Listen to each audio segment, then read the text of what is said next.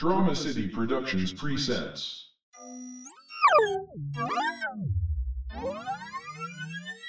Immersion rigged now online. Welcome nerd, generating episode 56. The Royal Rumble. It's time to rumble! It's time for the Royal Rumble! Featuring wrestling, horror, comics, and more. Entering the Rumble in 10, 9, 8, 7, 6, 5, 4, 3, 2, 1. Hey, this is Christian. Hey, this is David. And this is the Amazing Nerd Show. Holy shit, it's fucking cold outside, Christian. Jesus Christ. My God. So you had to work the last 2 days. Yeah. How was that? It's fine. Because you know why? Was no it? one's fucking out, so no one's opening my door. Oh my God. Man, I cannot believe. Like, I have the heat turned up and my house was still cold. Like, little drafts that we had before, we're like, oh, there's a draft, no big deal, were insane. It was like having a fucking air conditioner, like, running in your kitchen. Like, Any window that might have had a draft, I found frost all around it. Speaking of frost, what the fuck's a frost quake? Have you heard about this? Did you hear the big loud booms? I haven't heard the booms. I am 40 years old. I have never heard of a frost quake before. So I'm sitting in this basement, probably like 2 o'clock in the morning. All of a sudden I hear this loud boom. And I'm like, what the fuck is that? I actually go upstairs thinking someone's trying to break into my house. And then, you know, once I see it's all clear, I'm thinking, did a pipe burst or something? What the hell's going on? So I come back down after not finding anything, and then like an hour later, same thing, boom. I'm like, what is going on? Like, I'm thinking icicles are falling off the roof or something like that. So like, I go upstairs, I'm about to go to sleep. I tell my wife, I was like, I think the house is falling apart. Like, this house is over like 100 years old. So I was like, I don't know what's going on. I'm scared to go outside. I'm thinking like siding's down or something like that. Well, the next morning, she like messaged me a link to fucking frostquakes. It was all over the news. Like, I guess this is a thing that happens when it's this cold. Something about the water in the ground expands, and it caused like almost like thunder. Like, because I mean, it was 5 years ago. We live in Chicago, by the way, so it was fucking cold, like record breaking cold. It was like negative 25, right? Schools called off multiple days, and if you're from this area that we're at, the school never calls off. So it's a big deal that they actually shut down. I don't even know what the hell I was saying. I'm still cold. So I don't... But yeah, no, I get a couple of years back, we had a big like snowstorm, and there's such thing as like snow or thunder snow. So there's lightning and thunder that can happen during a snowstorm. I never heard it before or anything like that, but we had this big thunder snowstorm. Maybe glasses. I was like, is this the end of the world? Is that what's happening? I mean, times have been dark lately, you know? But I was like, is that what's happening? Because this fucking crazy ass shit. I was like, oh, you know what? We live in a good area because, you know, there's no earthquakes, there's no storms that come by. We don't get hurricanes. Exactly. You know? No, of course, the cold comes and gets us. No, yes, frost quakes, and yes, winter is coming. God damn, man. I need to move. All right, so we've got tons of news this episode. Bonkers. So, last 2 weeks we've been previewing a whole lot of fucking movies in 2019.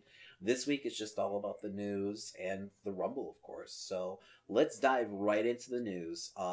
It is official, finally, and I feel like this kind of goes into the no shit category. Ben Affleck is officially out as Batman. He's wanted out for a while. So it says yes. Which is, like, I don't know why they made the announcement now. Like, I felt like it's been rumored and talked about for, like, at least 6 months. Like, I feel like ever since Justice League, like, you know, bombed in the box office, people are talking about, oh, Matt Reeves is going, you know, this direction with it, you know, with the character and everything. And that, I mean, this was all confirmed in the article. Batman by Matt Reeves is going to be featuring a younger actor. But we've heard that for months. So, and it's going to be focusing more on his detective roots, which is awesome. So it's going to be kind of like a crime noir like story, you know. And I right away was thinking, you know, Year One, which is a fantastic Frank Miller storyline. but like right in the article, it's not going to be year one, nerd. So shut your mouth. I was like, oh my god, this article's talking to me. And the rumored villain right now is the Penguin. So they're recasting, looking for a 25 to 35-year-old to play, the Dark Knight. Who, Christian, would you like to see fill in the role of Batman? I think this is a hard task because we have had so many fucking good Batmans. Have we, though? I enjoy Michael Keaton. I've enjoyed Michael Keaton. Christian Yes. Bale. Christian Bale. Ben Affleck to a degree. I don't like any of the movies he's in as Batman. I think it's not his fault. Exactly. I never blamed Ben. Trust me, I was shitting all over the casting news when I heard Ben Affleck was going to be. I think I was one of the people, like, I always liked Ben Affleck, and I was happy for him that he was having a resurgence, because he kind of, like, went to the wayside, Hollywood-wise, career-wise, for a couple years. So I was like, I could see Ben being a great Bruce Wayne, and I know he'd make, Batman work. And for me, as long as you can pull off a good Bruce Wayne, I feel like Batman's not that hard of an acting, job. You just have to be brooding, and you have to look good in that suit. And physically, I know he could do it, So, but yeah, when it's the Bruce Wayne part that is hard, because you got to be charming. You have to get over, because Bruce Wayne is really Batman's secret identity. Do you throw John Cena in there? Bruce Wayne is the costume. Oh god, shut your mouth. Shut your fucking mouth. If that would happen, it'd be Warner Brothers just not giving a shit. Or I'd actually feel like they have something personal against me at this point. It's like, someone's trying to fuck with me. Someone hates me personally over at Warner Brothers. They're like, screw Damon and everything that he likes. No. I do not see John Cena getting, a tryout, for this. So, do you have anyone that you would like to see? I'm struggling to think of someone. I just don't know young Hollywood enough, I guess. So 25 to 35 gives me the range of, like, someone that people have been talking about a lot. Recently. One in my head, I'm just trying to keep ramping. I'm trying to remember his name. So one person that I've been thinking of is Jake Gyllenhaal. He'd be, closer to that 35 range, but I feel like he could pull off both roles really well. I could definitely see him, as a charming Bruce Wayne, and then, he would definitely be able to be, just physically that Batman character. So I feel like that would be the perfect fit, but I don't know if he's interested in doing that. Especially with him just taking on the mantle of Mysterio. So, no, Jake Gyllenhaal makes sense. And that's someone that's been, out there for a while, especially when, I think right when the news dropped that Ben wasn't interested in when people started floating Jake's name out there. So, I wouldn't mind Michael B. Jordan. But I would like to see Michael B. Jordan be everyone. Oh. I would cast him in every movie. Charlie Hunnam from King Arthur. He was also the main actor from Sons of Anarchy. Not ringing any bells. He's shaking his head no. Pacific Rim? I'm going to trust you. Did you see Pacific Rim? Nope. No? Okay. Did not see it. I'm naming a whole lot of great properties, I'm sure. Here's one. Jon Snow. Kit Harington. I could see him working well as Batman. I feel like I would rather see him as fucking Dick Grayson. I feel like he would make a great Dick Grayson. I feel like he's too old to be Dick, though. He's got a young face. He does, but I feel like he works as a young Bruce Wayne. But I see where you're going, but I feel like he could pull off the range. Charlie Cox. Charlie Cox. And we've seen him. We've seen him as Daredevil. But he knows this world, right? I mean, he can wear a costume well. So I definitely could see him as a younger Batman. That would be right. I mean, the physicality of the role, he has no problem. Put that guy in a fucking hallway. He'd be beating down Joker henchmen left and right. Oh, God. Not just that, but it's just like when you think about him going across fucking Wilson Fisk, that almost translates super well to what kind of character Penguin could be in this future film and stuff like that. I'm going to throw you for a loop. Who are you going to cast as Penguin? That's hard. I'd right? rather just bring back Danny DeVito. At this point. What about Tom Hardy? Tom Hardy would be a great Penguin. They That don't would be a have to great go fucking with, Penguin. I like kind of what the Gotham show has done. Yes. Where it's not just this, like it has to be this, like, portly character who just seems hopeless. I enjoyed the casting for the Gotham show. It was a different look for Penguin and everything, gave him a different dynamic and everything between him, and Gordon. So they could go that route. It would be different, that's for sure. Aidan Gillen from Game of Thrones, fucking Littlefinger. Oh, That would be a great Penguin. and that guy's gangster as hell, so that perfectly, because I'm guessing it's going to be a crime story, so that is a perfect fit, and he just does conniving so well. He was also in The Wire. He's a great actor with just insane range. I was just talking about him, so yeah, I could definitely see that. That's a really good call, actually. So it's awesome now that the world of TV, it's such before it'd be such a crossover, like a huge thing for a TV actor to be jumping into Hollywood, but now it's like they all cross over between the two. You've got big stars doing TV now, so I think it's that's a good fit, man. I think the guy that plays Cassian would do another great Robin, by the way. Dick Grayson, at least. Okay. Yeah, I could see that. Do you think they do? I don't think they do Robin off the bat. No. I think that's sequel territory. Unfortunately, I think they'll probably go with a younger Robin at that point. Yeah, I like the idea of it being like crime noir though. I think it's about time. And I feel like the movies haven't really touched on that. Like Nolan's movie was more about the action hero, and even Tim Burton's movies. So I really feel like it's time to see that aspect of the character on screen. So yeah, man, definitely. So I'm excited for the Batman movie, and we actually have a date for it. They did drop a date. I love that they waited for Aquaman to cross the $1 billion mark to start making all these like DCEU announcements. They're like, well, we're not sure, let's wait. Well, did they we're still doing this shit. Did they announce that these are connected? They did not. No, okay. They're not. For what I know, they're not necessarily connected, and I hope that they're not. I feel like this is going to be more of a. I thought at one point they said this is going to be more of a standalone type deal, and that works. They don't, like I said, they don't need to be connected anymore. So, and I'm honestly hoping that they're not.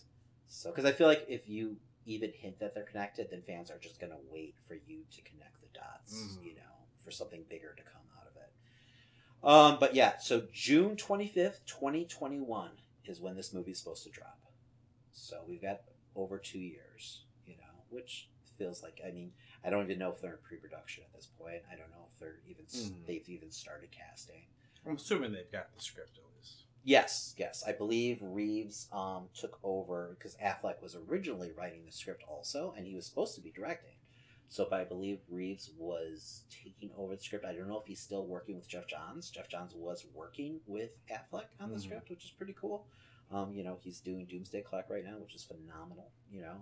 He's a well-known artist and writer. So, but yeah, no, there should definitely be script on the table at this point, I would hope. So, because how long this movie was being talked about before Justice League, so you would hope. A while. So, if they have a date, I would hope there's a script. Speaking of dates, we also have the Suicide Squad news. That's actually the new title of the movie, The Suicide Squad. Yeah, rolls off the tongue, right? So how will Will Smith work that title? So that's it. What, we some kind of Suicide Squad? I don't know. Is Will Smith in this movie? So it's supposed to be a retooling of the Suicide Squad. This is a script done by James Gunn, and all but confirmed today, it looks like James Gunn is going to be directing this movie also, which is, I think, phenomenal news. I feel like it's the perfect fit for James Gunn. You've got a ragtag bunch of characters, who, are going rogue, basically. It's basically DC's version of, Guardians with more of an edge. So, I feel like he's used to ensemble pieces, and that's what he's going to do here. So, You know, who doesn't want to play in the DC sandbox? You know, I'm with all the assuming great they'll keep characters. Harley, but I don't Oh, know. Harley, yeah, that's I don't not know even who negotiable, else I would think, be at this on the point. team on this iteration at least. No, and I don't know if they want Deadshot. You know, they did say they was going to introduce new characters, and that's kind of the deal with Suicide Squad anyway. Yeah, you know, which it's a is rotating cast, so I feel like that's fine. I did not enjoy that movie, so I'm okay with them even pretending the movie didn't happen. I don't know if they go that far, but, you know, it is what it is. And this actually has a date also. It's August 6th, 2021. So it is going to be quite a DC summer that year. So I'm sure there'll be a lot of Marvel sprinkled in there too, but, you know, I like seeing that DC is rising again. You know? I mean, we're going to get 2 next year as well with Birds of Prey and Wonder Woman 2. That's right. And we actually got a little teaser for Birds of Prey. It's a year out, but they gave us, I don't know how you would even describe it. It's like principal photography for the costumes and like stuff. Costumes They probably and just stuff like filmed that it as well. Yeah, but it looked awesome. Mm. You know, I was impressed with it and everything. It kind of gave us shots of different characters. We saw a little bit of the Huntress. We saw Harley. We saw Cassandra Cain, which I didn't even realize was actually in the movie. I must have said Nova. Yeah, imagine that, though. Yeah, that would be... like, I would never picture that as being the Marvel DC crossover happening, but, you know, whatever. I'll take it. You know, Cassandra Cain is an awesome character. She was Batgirl at one point. Just this badass version. She's like a mute who was like raised by assassins, never learned to communicate except through like body movement or something weird. But a true badass. This is a younger version of the character. I don't know if they're like, you know, on a mission to free her. I'm speculating right now, you know, from like Black Mask. But I don't know. It's a cool aspect of the movie that I didn't even know about, you know, before the little teaser dropped. So I was kind of excited to see that. And then, yeah, Huntress looked great. Who else do we have? Rena Montana? Matoya is her name, right? She's the Question, I believe, in the DC books right now. She was originally a Batman animated series character. And then they actually brought her into the books. She's going to be played by Rosie Perez, actually. So, you know, it's an interesting choice of a character. We're not getting Batgirl, you know, who's typically Oracle, you know, in the Birds of Prey story. And that's all because they are working on a Batgirl movie, too. So that's a little bit of a downer. Because she'd be, you know... Don't worry, there's still time to break that spine. Well, right? I'm not saying we need to see that. That's not why it's a downer. I was like, We no, are getting a Batgirl's Joker not crippled. film. What the fuck do you see? I like my Batgirl's crippled. No, that's not what I'm saying. We are getting a Joker film. Yeah, well, yeah, we do have time, right?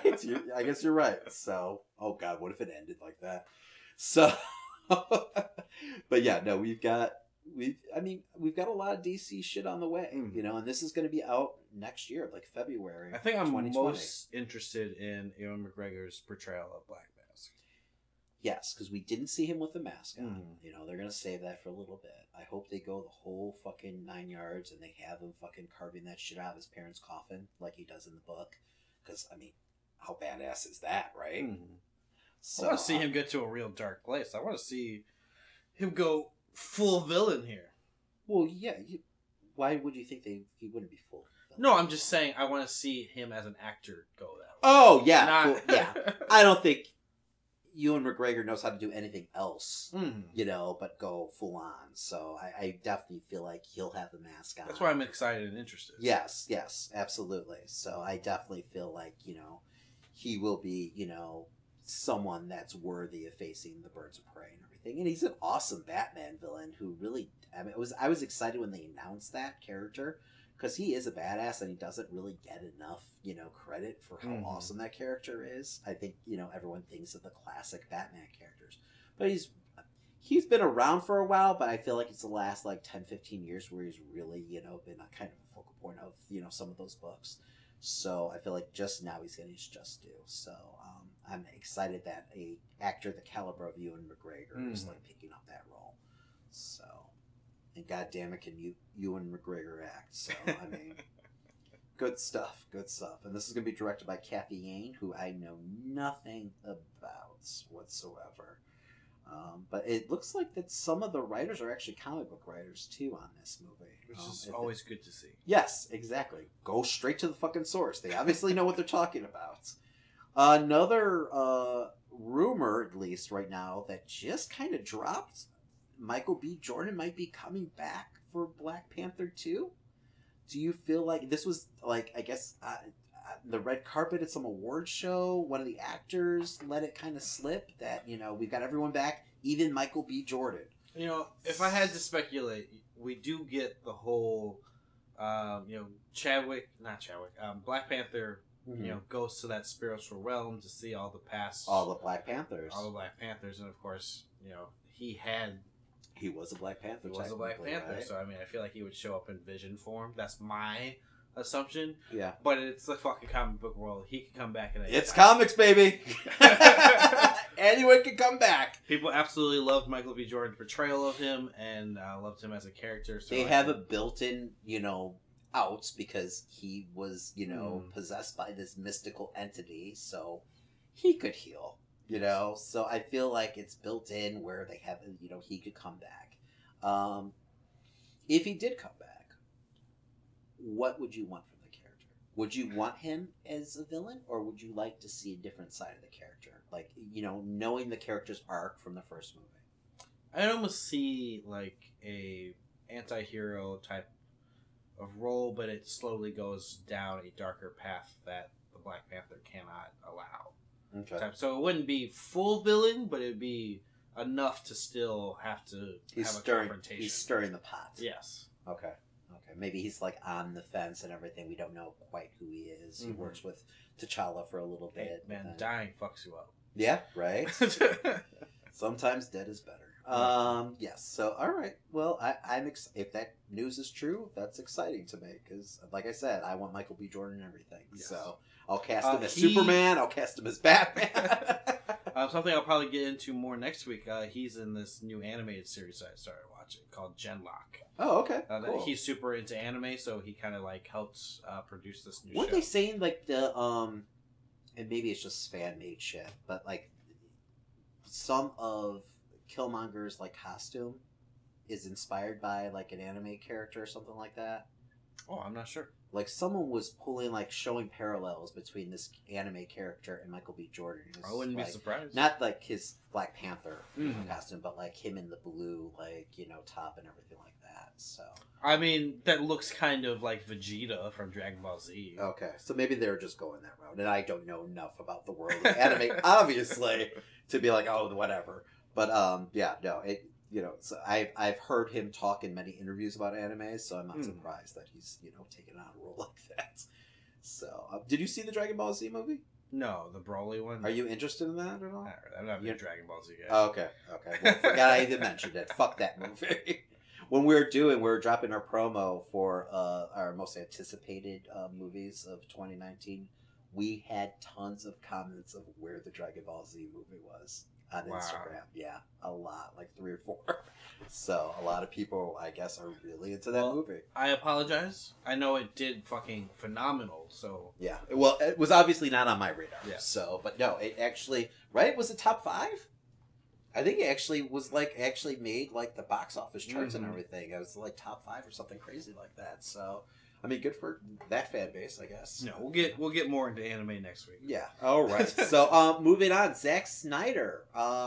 Speaking of DC and DCEU, Zack Snyder is back at it again. He is going to be directing a zombie movie called Army of the Dead for Netflix. It's supposed to be balls to the wall. He's excited to kind of tell his own original tale. He there's a little quote here from him where he says, "I love honoring canon and the works of art that he has." He's speaking of his adaptations that he's done recently. But this is an opportunity to find a purely joyful way to express myself through this genre. It will be the most kick-ass, self-aware, but not a wink in the camera way, balls to the wall zombie freak show that anyone has ever seen. No one's ever let me completely loose like this. I'm convinced there's going to be a wink in the camera. Okay. at this point. So it seems like too. I believe I was reading that they're looking to do more like practical effects and everything, which of course for me is a must if you're doing a zombie movie and everything. My fear right away when you tell me Zack Snyder's attached. I mean, I love Dawn of the Dead. 24, one of the best horror remakes of all time. In my favorite Zack Snyder movie, which happens to be his first Zack movie. But he did a lot more practical effects. But like his later career makes me fear that he would do more CGI shit. Hopefully this quote makes me feel like, no, they're not going to go that route. It's going to be insane. It's going to be intense. And they're going to do the genre right. So, I mean, even, the title Army of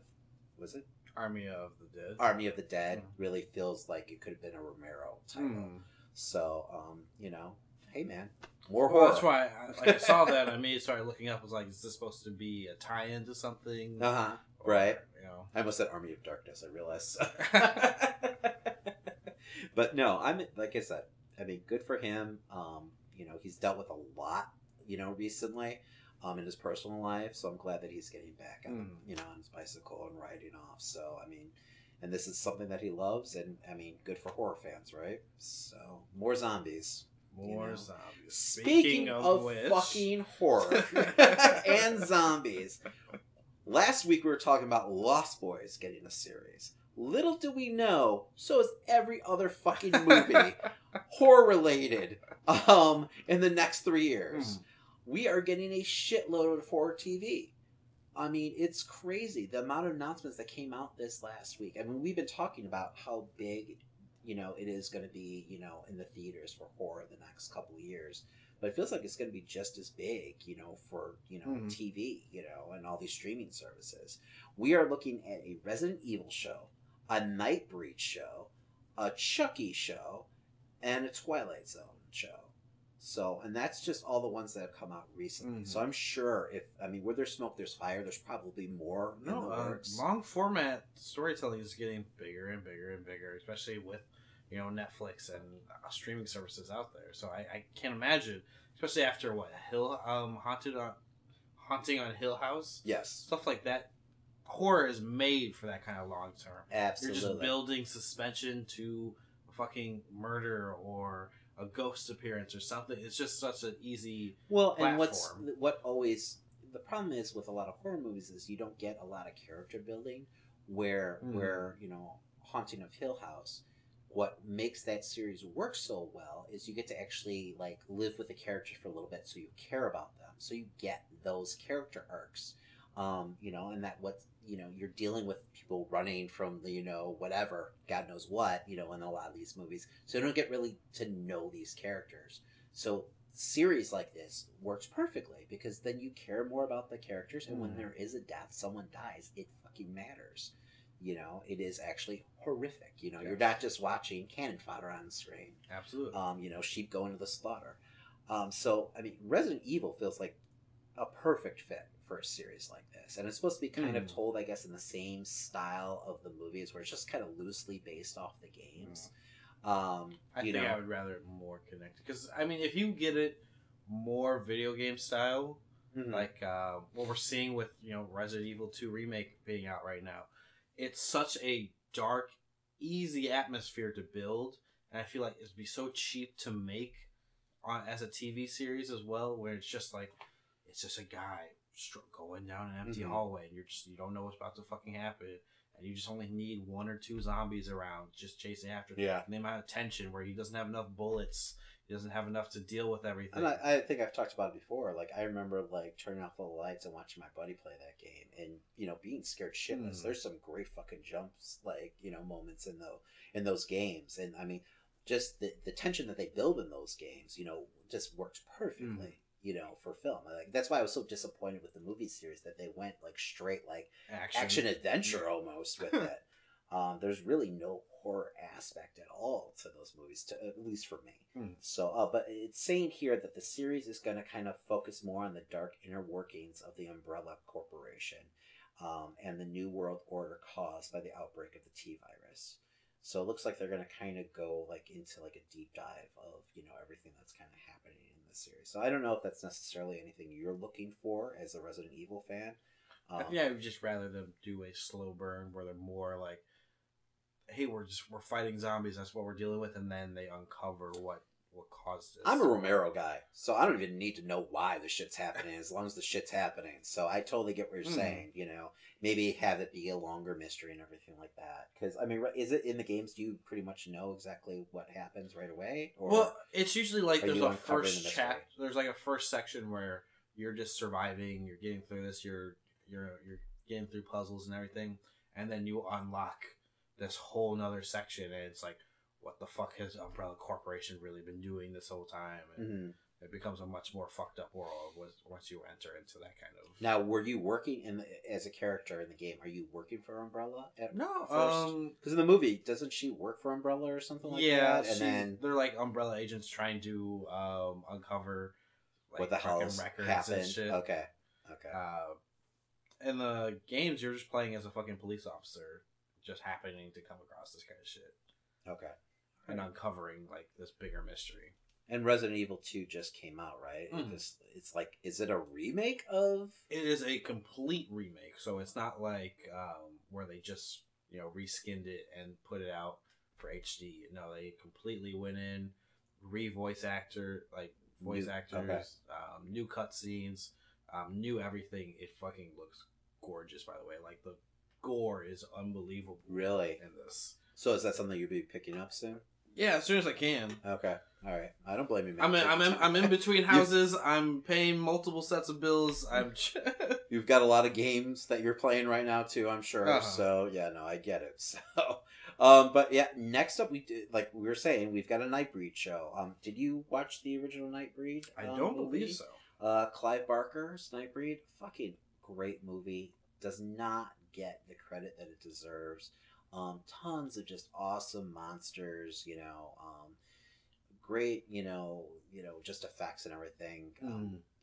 Fun, just a fun movie. One of my favorite horror villains actually of all time, and it's a very small role, Dr. Decker. Awesome look to the characters, this crazy like psychiatrist who's like gone rogue, who's become a serial killer, like killing his patients and shit. But who's on this quest to discover this secret world of like, the Nightbreed. So, just a fun story. My God, how would I even put it in terms? It's really kind of like the Morlocks, the X-Men's Morlocks, or even the Inhumans. Like it's this like secret society of these like outcast creatures, who are like, I think they're powered by the moon or something. It's been a while since I've seen it, but they have this quest to like discover the secret city of like Midian, I believe is the name of the city. I'll have to look at this shit up. So it's been a while, but just a great movie. It came out in the early 90s. I believe Scream Factory just did a re-release of it because I own it, so I'm definitely sure that happens.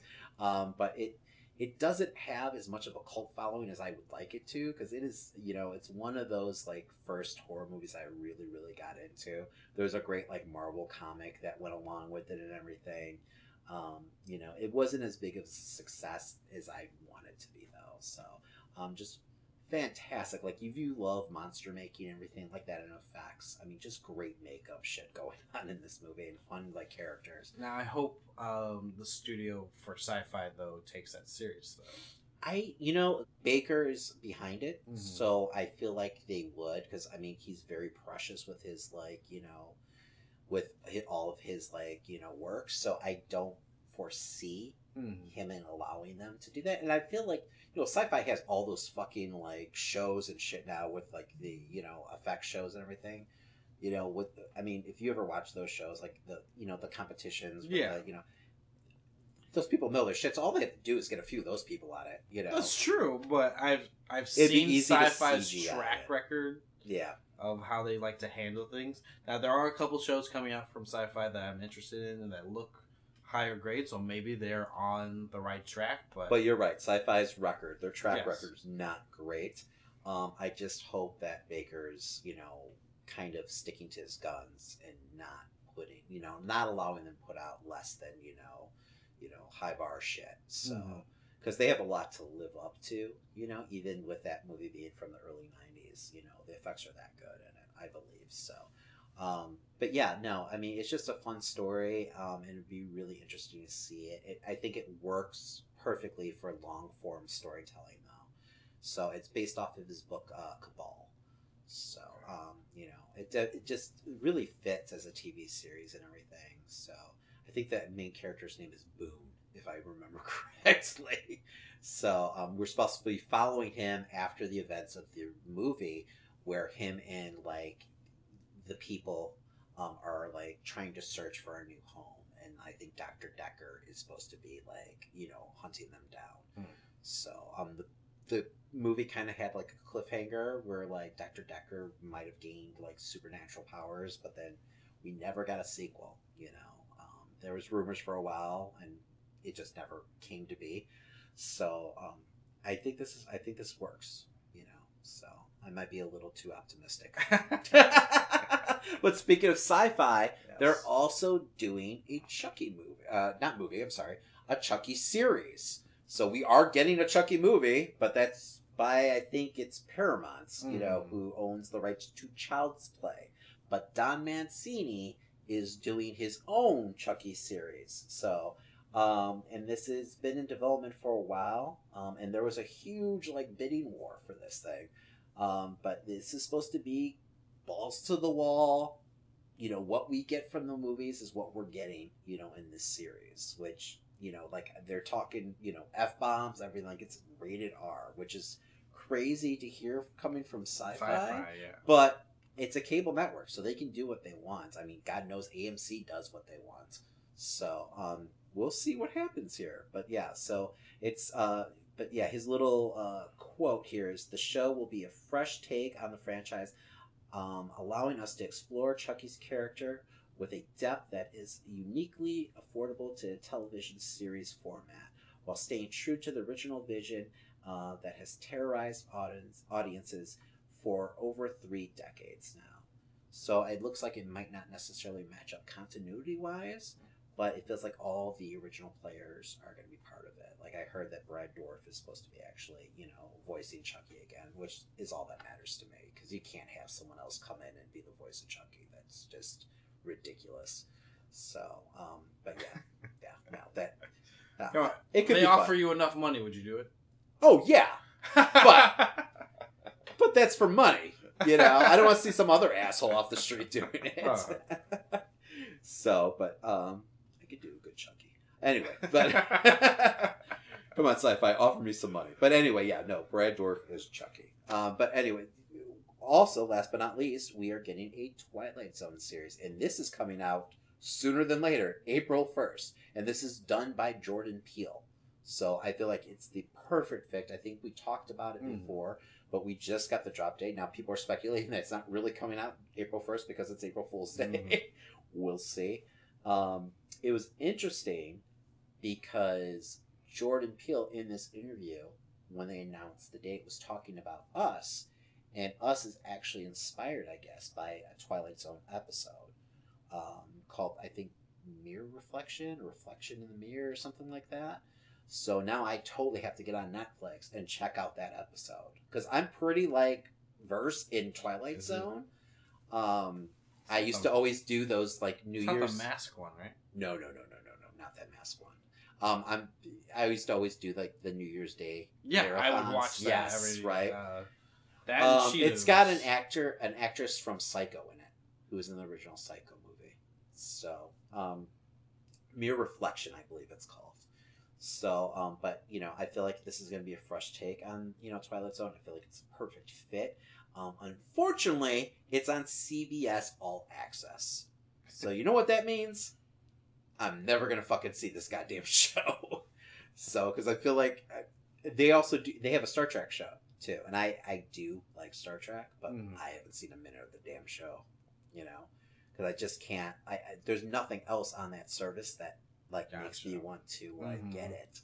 So, I mean, hopefully they end up getting some more properties that makes me want to actually subscribe, but I don't know. I hope it comes out on Blu-ray, or maybe I'll just, bite the bullet. If it's good enough and it's getting enough fan praise, I'll end up getting it. But yeah, I don't know, man. I love Twilight Zone. I love Jordan Peele. So I don't know. I'm just sad I'm never going to see this series. Damn it. Another little bit of horror news, and this is good news. Dr. Sleep, which we kind of talked about briefly, I believe it was a couple months ago, because the film just wrapped up, is getting pushed forward. Okay. You rarely ever hear of a film getting pushed forward. It's supposed to be getting a 2020 release, like I think January or February. It's getting pushed forward to November 8th. So it is actually coming out this year. Okay. So this is truly the year of horror. So, and if people don't know, this is the sequel by Stephen King to The Shining. So, and this is actually by, I believe it's Mike Flanagan, who did The Haunting of Hill House. So, you know, it's got good people behind it. I don't know, and Stephen King seems to be a fan of what they've shot so far, you know. Like I said, it just wrapped, so who knows. But, yeah, no. Year of horror, always a man. good sign. Year of horror. Good thing that we found out about this now and not during the horror. Oh my God, it'd be tack on another half hour to an already 3-hour show. So, but yeah, what else do we have, Christian, here? Oh, more horror news. Yes. We've got a lot of horror shit happening, right, this week? Blumhouse looks like they're going to be taking over the Universal Monster universe. Thank fucking God. So, and they're going to be kind of focusing more on the horror aspect of these characters. Crazy. Not trying to make Tom Cruise action movies. It sounds like Leigh Whannell, I always mispronounce his name, from Saw fame. He's the co-writer of Saw. He also did, what's the movie that where he, the guy doesn't have control of his body? He's like you saw it this past year, right? Doesn't have control of his body. He's beating the shit out of people. Like a video. What the hell is the name of the movie? Oh, fucking Hardwire? Upgrade, there we go.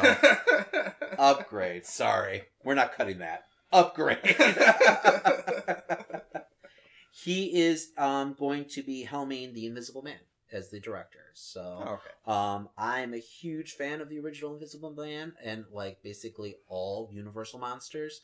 So I'm super excited about this. You know, give me a Universal monster like, you know, universe where it's actually rooted in horror. I still think it's gonna be hard to pull off, but I'm definitely interested in seeing what. Why do you say that? The Invisible Man or the universe? The universe in general. So speaking of that, it's not supposed to be a connected universe.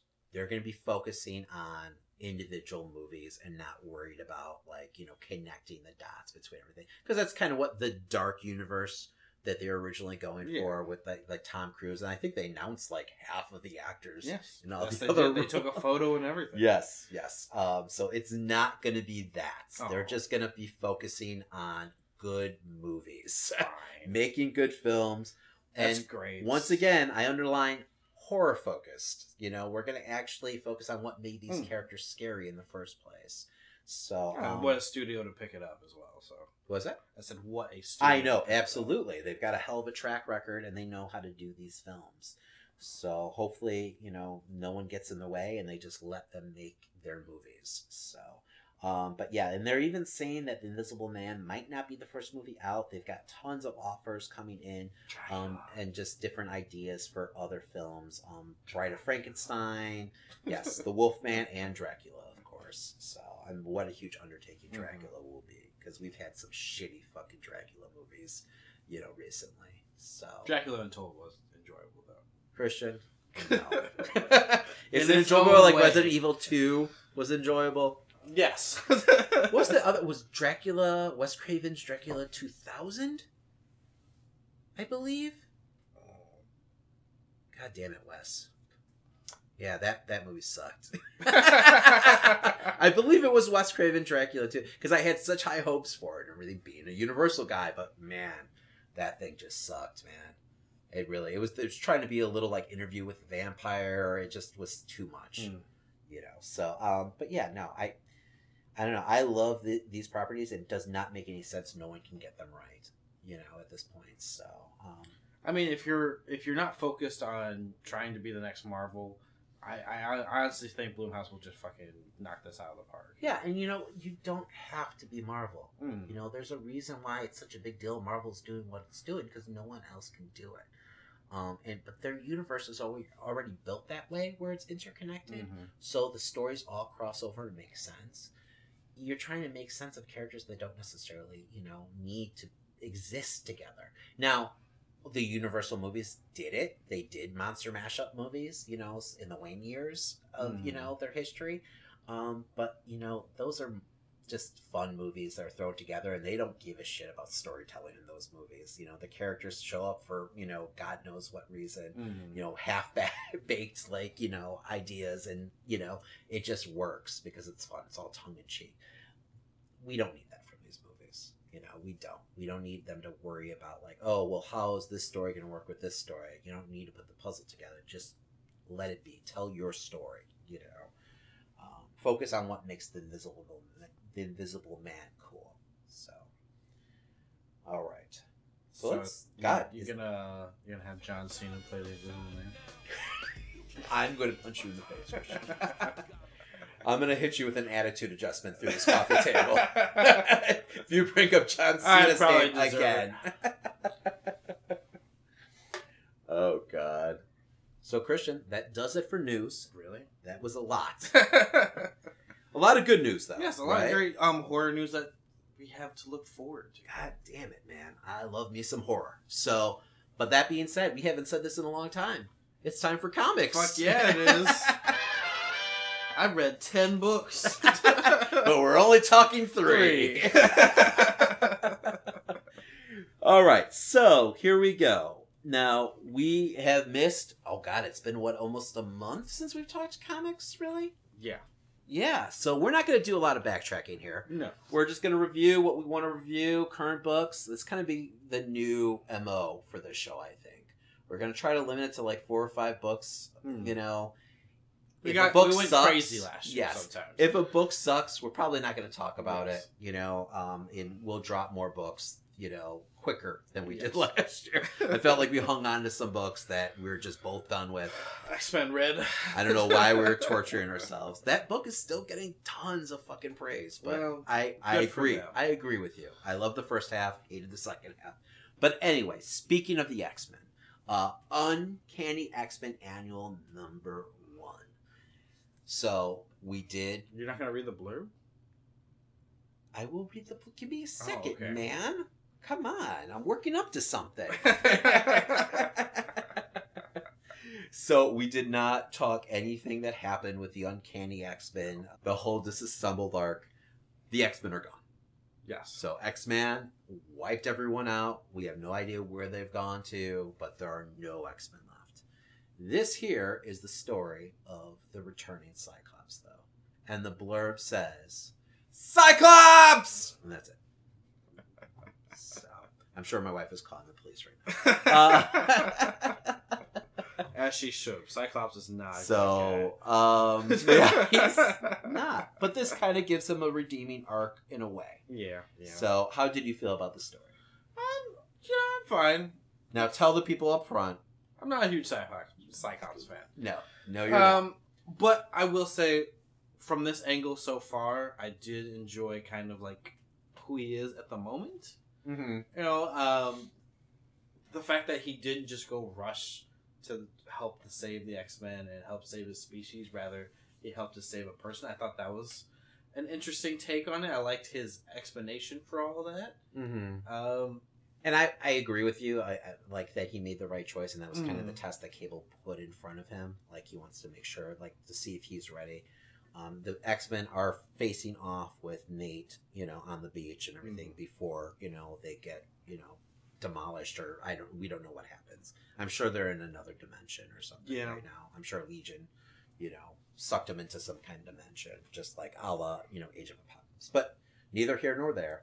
They're in the midst of the battle. Cyclops wants to go help them, but at the same time, this scientist guy who he saved years ago, but helped bring him back to life, is being attacked by, this, old college professor who's got a vendetta against him. I guess the guy locked him up for years. There was giant robots involved, whatever. Yes. So Cyclops saved the day then. That's why the guy felt the need to help him out here. They gave him a Phoenix pacemaker, which was crazy. So that's how they brought him back to life. That's how they explained, him being brought back to life when the dark. A little complicated. It's okay. I've dealt with worse though. So when Phoenix brought him back during the whole Phoenix Resurrection storyline, they inserted this little thing in there and helped him, somehow return after the fact. Whatever.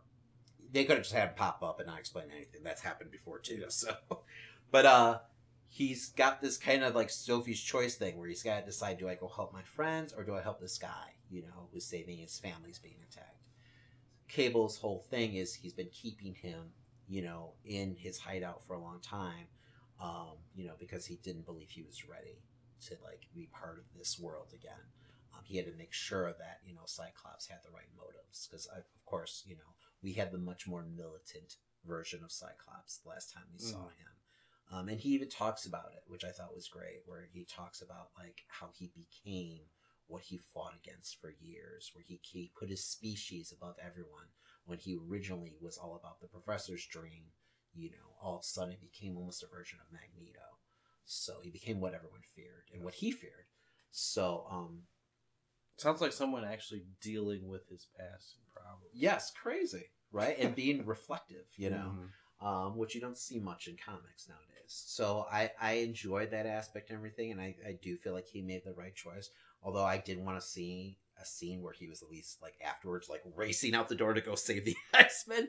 So especially when the villain has such an easy defeat point, because it's like you defeat him and they're like, okay, I gotta go, and then like jump in fucking a Quinjet or whatever, a Blackbird, and get out of there to go help the X-Men out. So I felt like those panels were missing to see like Cyclops like show up on the beach and everyone's gone. You did see Cyclops on the beach, but it wasn't like really was that like right afterwards? Did he race over there? So neither here nor there, I guess. Overall, I thought it was a good story. I'm interested to see what this world now looks like without the X-Men and how long we're going to tell this story. Because from what we've seen in solicitations, it's going to be Cyclops putting together a team of X-Men, his own kind of team of X-Men, to kind of, fill in, the role that's missing now, by, because they wiped out like a lot of X-Men. Yeah. Like they were called, they made a huge call. Like people all showed they had Pixie like teleport all these C-list X-Men, to come help, and they all got wiped out. Cuckoos were there. Yes, everyone got wiped out. So, all we know, I think we saw Cyclops with like Wolverine and then someone else. I can't remember who's part of this team. It was definitely a ragtag. Yes, but it should be interesting. So. And there's a big hole to fill without the X-Men, part of the Marvel Universe right now. So I don't know how long the arc's going to go. I'm guessing, I'm going to speculate it's going to be about a year, though. I feel like it's going to be a while. So if it's anything like Age of Apocalypse, that lasted a while. That was a good, maybe 6 months event. So in all the books, changed titles and everything to kind of, and we had individual titles about the Age of Apocalypse. A lot of tie-ins, but they were good. They worked with the story and they made sense. So, and they're kind of doing the same thing. I think the new book for Age of X-Man is called Alpha or something like that, which is exactly what the first Age of Apocalypse book was. So we'll see. We'll see what happens there. But yeah, no, I enjoyed the story. I mean, how did you feel overall? I know you hate Cyclops. Overall, I didn't hate him as a character in this book. And I'm interested to see where they're going to go with this, because I'm like, how do they handle fucking Jean and Storm and everyone fucking being gone? I just don't know if they're going to get that for a while. Well, when you say a year, I'm like, okay, I was expecting maybe a long game, couple months. I think they're a long game. I feel like it's going to be Cyclops who's the one who comes and saves them. Somehow, he figures out what's going on. But I'm okay with the X-Men not being part of the Marvel Universe for a little bit. I mean, it's felt that way for the last couple years. So as long as it's a good story, and I'm interested by the story right now. So I wasn't down on that whole event, disassembled. I thought in the long run, I mean, there's some slow issues here and there. I did enjoy the whole story arc, especially where it got us, because I feel like it's interesting. It does feel a little bit like rehashing, but as long as they got a good story to tell, I'm okay with that. Because it's a fantastic, I mean, that whole I didn't see it going that direction at the end there. I thought, they're going to I had an idea, but that's just because of solicitations. Because I agree with you. Like, story-wise, I don't think they really kind of showed their hand. So, I don't know. It's a curious route because they are trying to integrate the X-Men more into the Marvel Universe. I would have liked to see, like, the Avengers and the other heroes, like, trying to figure out what the hell happened. Like, have at least a page or two where you see their response. Like, oh, the X-Men have all been wiped out. You know, they're like, whatever, okay. And now you've got the mutant cure that's happening. So, I mean, what kind of world they're going to return to? And is Cyclops the one who's fighting that battle on the ground right now, you know, against that? So, should be some good stories, you know. But yeah, so moving on, we've got the Avengers. Christian, would you like to read the blurb? Featuring the Iron Fist of 1 million BC, Andrea Sorrentino joins series writer Jason Aaron, another flashback tale of the prehistoric Earth's mightiest heroes.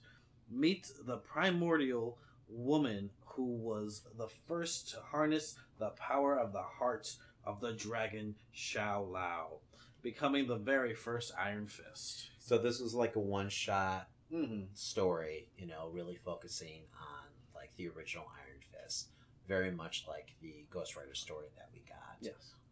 But I gotta say, I enjoyed this story. I think it's weird timing though. After that last issue, I don't know if you recall, but it was just like pretty much Black Panther introducing that he has all these agents of Wakanda.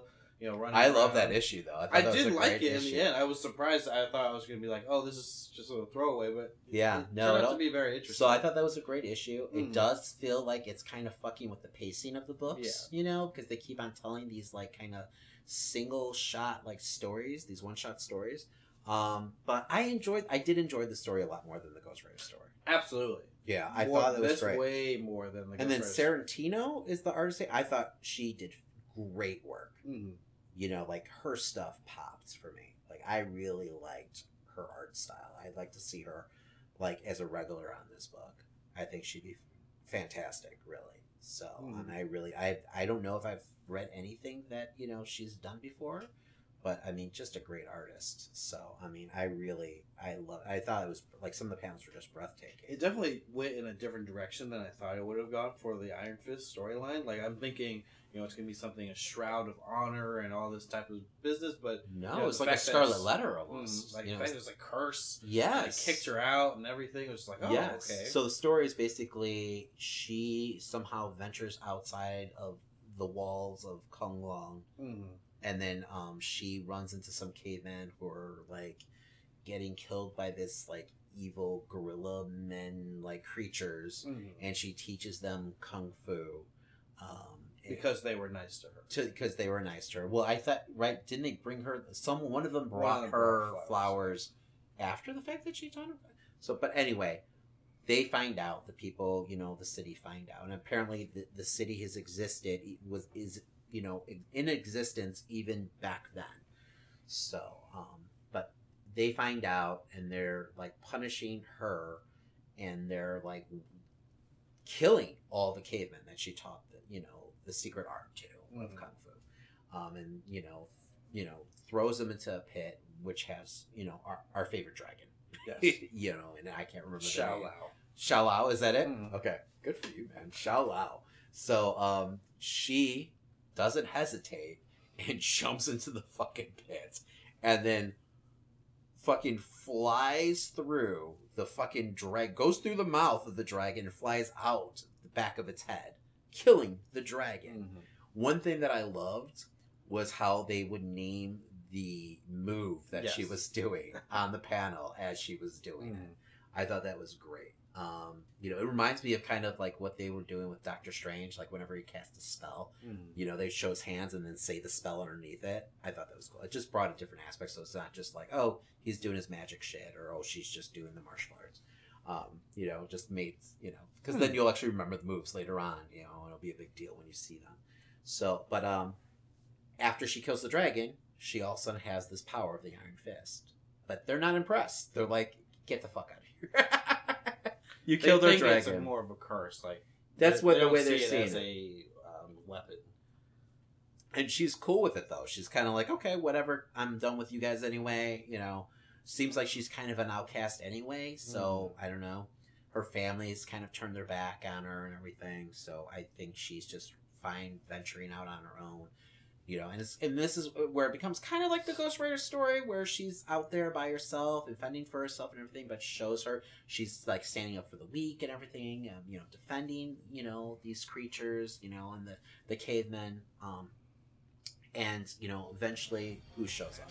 Mephisto. Of course. And she fucking gives him the Rock treatment and says, "It doesn't matter what your name is." Yes! And I thought that was amazing. She sure does, right? What's your name? He goes to say it. He says, "It doesn't matter what your name is." I popped for that moment. I was like, oh, someone's a Rock fan.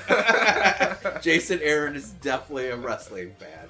So, great moment. And she punches its fucking head off. You know, of course, there's like 10 more snakes right after that, you know, and they're just taunting her.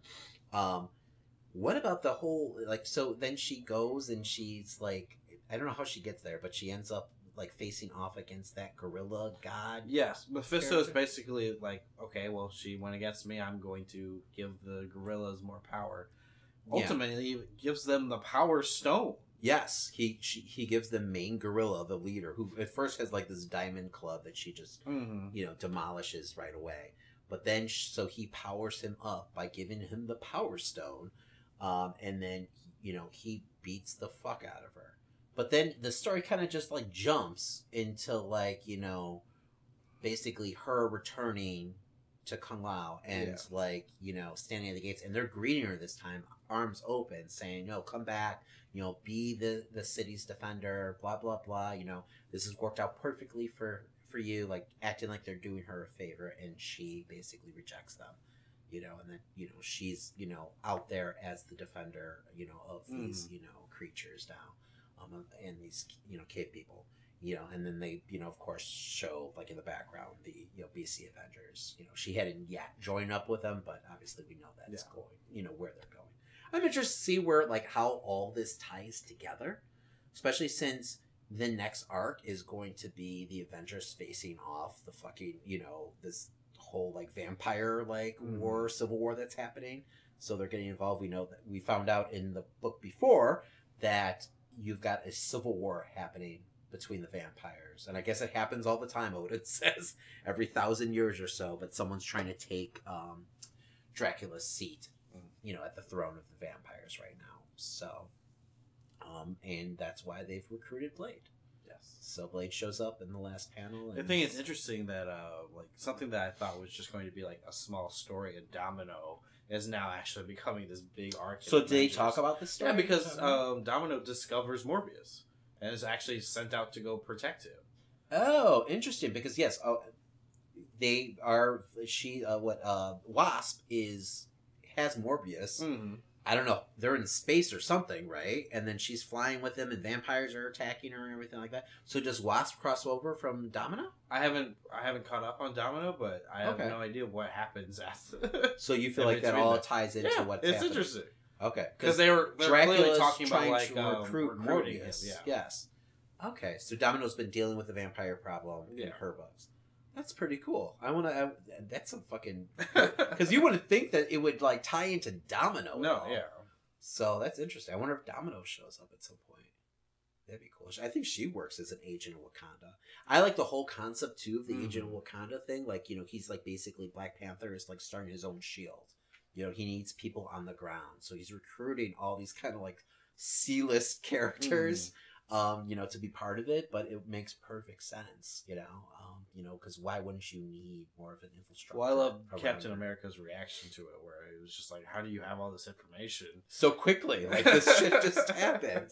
But he's got people everywhere. He's got fucking Kazar jumping into the ocean, fucking slaying dinosaurs and shit, you know? I mean, it's good stuff, man. Give me more of that from the book. You know, I'm kind of excited about this Civil War with vampires, too. So, yeah, man. I enjoyed both of those books. So, 12 and 13 were really strong. But, yeah, that being said, next up we have Heroes in Crisis number 5. The secrets of the DC Universe are hacked. Sanctuary wasn't supposed to keep records, but now an AI is compromised. Superhero secrets are leaking all over the net. Booster and Harley set aside their differences to focus on who they believe is the real killer, assuming one of them isn't lying. Meanwhile, Batman and Flash continue to investigate the mysterious murderer. The answer can be found in the sanctuary, but is it safe to go digging in the crime scene? This feels like the blurb for the next issue. Right? Yeah. Because we didn't see Harley and Booster Gold like team up and putting their differences aside. We saw like the very initial confrontation. Like it looks like she's about to go hit him, and it's even alluded with her to. mallet. Yes. Like Batgirl is trying to talk her down and she keeps on talking, well, I'm just gonna massacre her. It's like, no, that's still murder, Harley. So that's interesting. So it was number 5. It was issue 5, so I don't know. Solicitations. Way. Anyhow, but yeah, what did you think of the book? I think for me, while I was reading it, it was one of the weaker issues that I've had so far with it. Because last issue for me felt like a bridge issue. Mm-hmm. This is more of the same. This is kind of like setting the board with all the pieces. So I can agree with that. I mean, I think I liked the previous issue a little bit more than this one. Okay. I don't like Booster Gold going after and doing the same plan as it's like, oh, we're doing something so stupid that of course it'll work. But that felt so Booster Gold. Yeah. So I know what you mean. I don't like Booster Gold as a character. And then like high-fiving, over it. I don't know. That felt true to character. Was Blue Beetle usually like this? Because I didn't. With Booster Gold. Okay. Yeah. Booster kind of brings out the worst in Blue Beetle. Okay. Even though he's like a successful scientist in business. Yeah. Booster he's that friend, that kind of drags you down with him. So, no. I thought there was some good stuff in it. I like, I liked the interviews that were going on. Yes. There was a lot of good interviews. They've been throughout the whole series. Moment where she's just like, fuck it. And you got a whole page just dedicated to that. I don't know if that was 4 or 5, because I read them back to back. But I think that was 4. Okay. I think that was 4. I know what you're talking about. I liked the Harley, the last page with Harley. Yes. Where, she's telling a joke and everything like that Mr. J has told her and everything like that. And then it kind of ends with her, like, somberly saying, and then he started hitting me. I feel like it's an aspect of the character that people forget a lot of times. They're not Romeo and Juliet, It's a horrible fucking relationship. And seriously fucked up Harley. So I like that they're kind of, like, exploring that. And they might explore that in the other, comics that Harley's in. But, I think maybe I'm just coming from, seeing like Suicide Squad where they made them feel like, Romeo and Juliet and not like Sid and Nancy like they really are. So I don't know, man. I don't know. I overall, like, I thought it was a good issue. I liked kind of what we're getting. And maybe it was kind of not earned well enough where you've got, so in the issue, you've got them kind of reviewing the clues that they get from Flash. Because that's why they attack the Flash. It's because he's probably got some really good clues at this moment. So let's go ahead and attack him and then solve the case for ourselves. So they attack him and they're looking at the screen and they're looking at Wally West. And for some reason, it seems like Booster Gold, like he mentions, because he worshipped heroes as a kid and everything like that. So he knows everything about them. For some reason, he's able to tell that this Wally West is not in the right time. Like something's off about this Wally West. Who's like laying on the ground dead. Mm-hmm. So then the next, page or two, you see like a character on the beach picking up a rose, and it's got a red glove. So I feel like they're kind of hinting that it might be some version of Wally West or something. We know the Flash is like to time travel, or we're getting our first red herring, Mm-hmm. Knowing King is probably more of the latter, where it's the first red herring. But I like that's a slow burn reveal. I'm glad that it's not just like, okay, this is what's happening, and then we've got 3 issues to resolve it. I like that's kind of a slow burn, But I agree, where not that much happened overall. We didn't get the full confrontation between Harley and Booster. Like it was a good tease to it, but it's just like I feel like it's going to be resolved in like a page or two too. I like Batgirl's loyalty to Harley, that she's still trusting her regardless. I liked how she basically interrogated Skeets, you know, she tricks Batman into like giving her skeets and everything. You know, and like, you know, you can fool Batman because you know that he's a good person, you know, deep down, and that he's not going to do anything to hurt you. Do you know that about me? You know, I thought that was a cool line from Barbara. So, but yeah, I mean, I don't know. I'm in it. You know, I really, you know, been loving this book and everything, and I'm sad that there's only, I believe, only 3 more issues till this is done. Are we? Yeah, probably. Yeah. So I mean, it kind of is worrisome for me just because I don't know where it's going and how they could resolve it so quickly.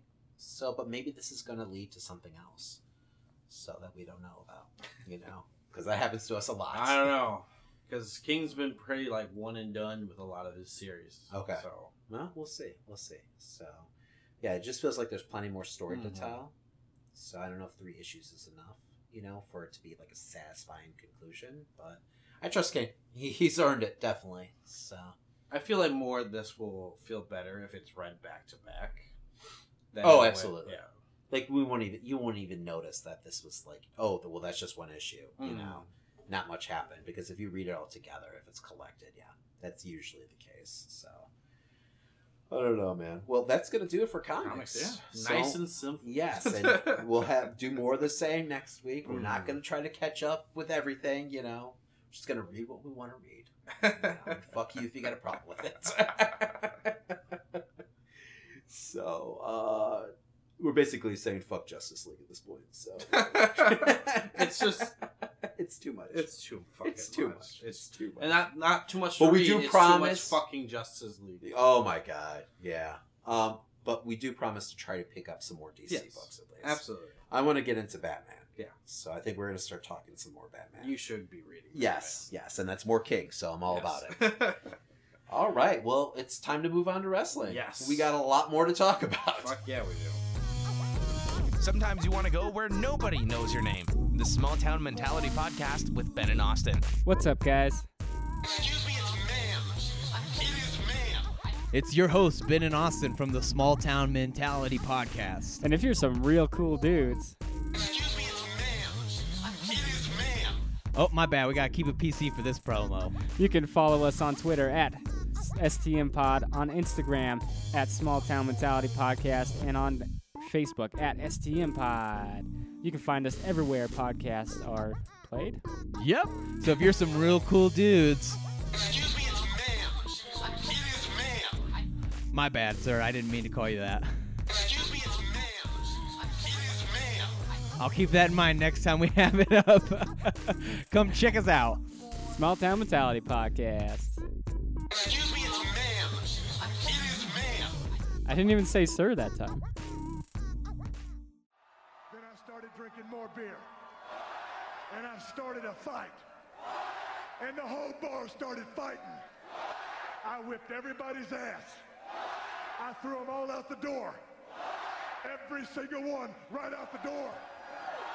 Finally, the bartender said, "Stone Cold, Stone Cold, Stone Cold." And I said, "What?" He goes, "Why are you throwing everybody out the damn bar?" I says, "You dumb son of a bitch, I'm getting ready for the Royal Rumble." I said, "I'm getting ready for the Royal Rumble." All right, man. We had a huge weekend of wrestling. Massive. Jesus Christ. I mean, I think the Royal Rumble's still going on at this point. It was 7 hours long. Yes, it was. What a bunch of assholes. And it felt like 2 separate fucking shows. It was crazy. It was crazy. Because there was a point during the Women's Royal Rumble where I was, like, looking at the clock, like, holy shit, there's still, like, another, like, 3 matches left? And one of them is a fucking Royal Rumble match? I mean, Jesus. I mean, maybe there... Because the last few pay-per-views really haven't been that long. So maybe they're just doing it more for, like, the bigger, like, the big 4 pay-per-views. Yeah. They're going, like, 7 hours. Because they definitely... The last 2 were definitely cut short compared to usual. And having 2 Royal Rumbles, I mean, obviously, I mean, they're bigger matches. They're at least an hour long.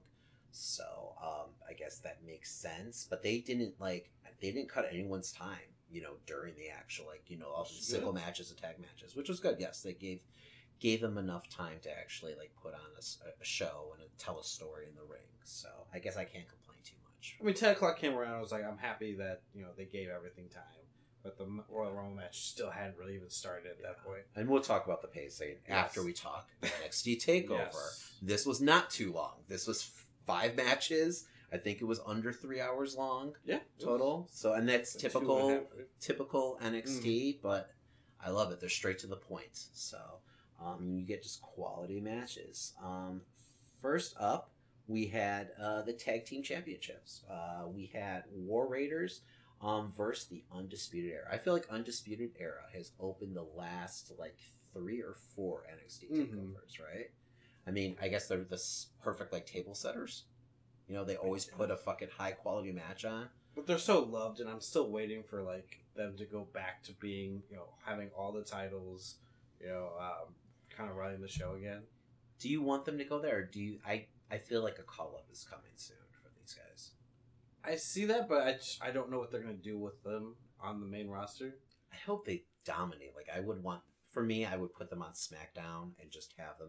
I want all 3 of them, or 4 of them together, and I want them just to dominate, I mean, maybe, obviously, I don't think you put like the title around Adam Cole right away. Maybe give him like the U.S. title or something like that. But they should all have belts right away to make them, a legit threat. Now, they won't do that. They'll debut, in some asinine way in the backstage. And then, we'll forget about them for 3 weeks. Then they'll have a match, and they'll get over big. And then their next match, they'll lose, and then they'll disappear for 3 months. And I can't see that working for Undisputed Era. The only thing that protects them, no, it won't work. It doesn't work for anyone, for crying out loud. So, but the only thing that will protect them is I think they're really huge on Adam Cole. So at least they recognize his talent. So maybe they'll help the rest of the guys. I just hope that they don't bring them up separately. I want them all together as a faction. And there's such a big deal over NXT. Yeah. I don't see them not bringing them up as a faction. I think it would be weird. So we'll see, though. I mean it's McMahon. McMahon seems to hate factions nowadays. So, which is so crazy because in the late 90s, it was all factions for like a good year or 2, where it's just gang warfare. We had the fucking biker gang, we had fucking DX, we had the Nation. Well, we do see things kind of like swinging back to the 90s at the moment. So yeah, maybe. And people love factions, goddammit. So. But anyway, let's talk the match. That's right. There was an event. I thought this was a great match. I really love the War Raiders style and everything. I thought they clicked well in the ring. Of course, they were with Undisputed Era, so of course they're going to click well in the ring because those guys could wrestle broomsticks. I felt like this match just highlighted the War Raiders throughout the entire. And that's what it was supposed to do, which, I mean, tells you the talent of Undisputed Era at the same time. They know how to, like, make their opponent shine. And I'm not giving all the credit to Undisputed Era, but the War Raiders are super talented also. And they really, I mean, for big guys, I mean, I don't think they really have a tag team, on the main roster that can even compare, even size-wise, right? See guys like that jumping off the top rope so comfortably over and over again. We're doing cartwheels into fucking clotheslines and... Jesus Christ. But yeah, because they, what the hell were they called? The Heavy machinery? No, the hammers. What the hell are they? It's Eric Rowan and Luke Harper. Yes. I don't remember the stupid... Not the Basham brothers. No, the Bludgeon Brothers. Bludgeon Brothers, that's right. It's been like a good, almost 6 months now they've been gone? And more on that later, because we had Rowan return. Yes. But, I feel like that's probably the closest size-wise to these guys. But these guys can wrestle like fucking, 205 guys. It's just insane. So, I feel like their, time on NXT is going to be short. I feel like Vince is going to see the size of those guys and want to bring them up sooner than later, So, I feel like both teams are not long for NXT. I mean, if they're going to take tag team wrestling seriously, this is a team to definitely And that's the big rumor right now, is that there's going to be this refocus on tag team wrestling. And just really, because you have so many, like, good tag teams out there. They're just not doing shit with them. They're treating them like, the comedy act of the show. It's unfortunate. So it seems like they realize that people enjoy tag team wrestling, and you have great tag teams. Why not actually utilize them on your show? Make the product overall better. So crazy to use all your talent. Yes. Well, and McMahon for years. I mean, I feel like he's always hated tag team wrestling, but like even the last like 5-10 years, it's really just been a vehicle to tell other like storylines. To get a storyline from here to there. You've got so many mixed tag teams. With mortal enemies teaming up together, and or just have the faces on one side and the heels. Yeah, just a tag team match just to get two angles out of the way and kill two birds with one stone. That type deal. So people like fucking tag teams. God damn it. So hopefully, it's good signs, for things to come right now. But yeah, no, hell of a match, and War Raiders actually went over. Yes. So Undisputed Era had these. I mean, they haven't lost much. I think they lost. Right, they lost the belts to Mustache Mountain, and that was for a short while. Yeah, they quickly. And then so they've had those belts for a long period of time. So we'll see if it lasts with War Raiders. What did you catch the referee coaching the War Raiders during their celebration? Yeah, I've never seen that before. If you watch it back, you can see like a referee on his knees outside of the ring, coaching them while they're looking into the hard camera, like doing like the metal hands and like telling them to bang their heads and shit. It was a little awkward. I was like, does this happen all the time on NXT?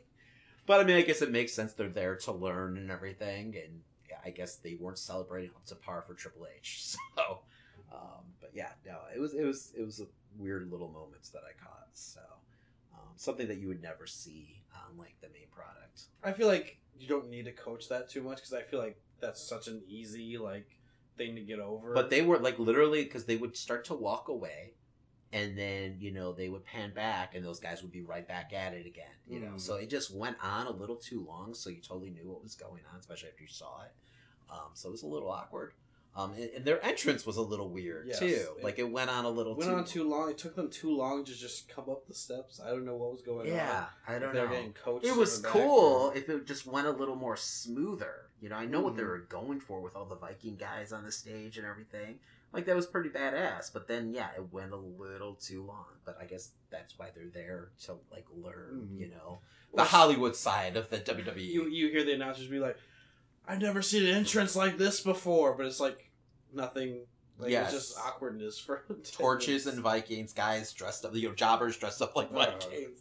As these guys just kind of pose and bang their heads. So, yeah, you see it every WrestleMania when Triple H comes out. Literally.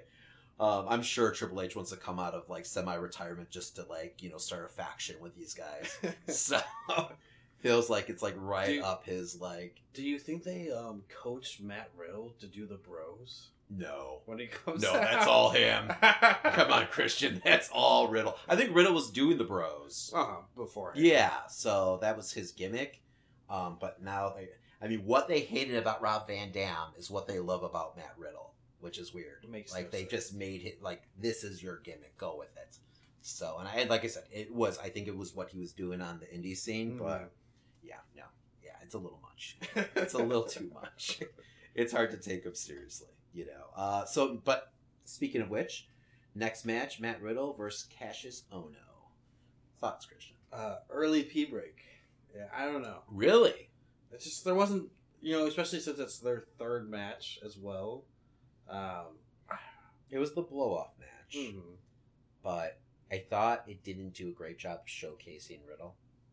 I think there was too much back and forth.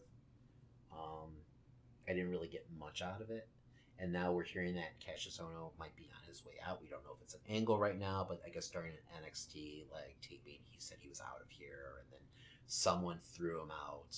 Something's going on, And I don't know if they're going to start doing all these angles, and we'll talk about it more later with, all the buzz around AEW, and I don't know if they're trying to work the audience to think people are leaving, and that's going to be like one of their little, like, inside angle things that they do with fans, just to kind of, get eyes on the product. It does feel like a typical way that they would have a heel leave the company, but I don't necessarily buy it right now, just because of all the other shit, swirling around and out there, and we'll, talk about some of those news stories that came out today. But yeah, the match didn't do much for me. I see the talent in Riddle. I think I'm just kind of over Ono right now in NXT.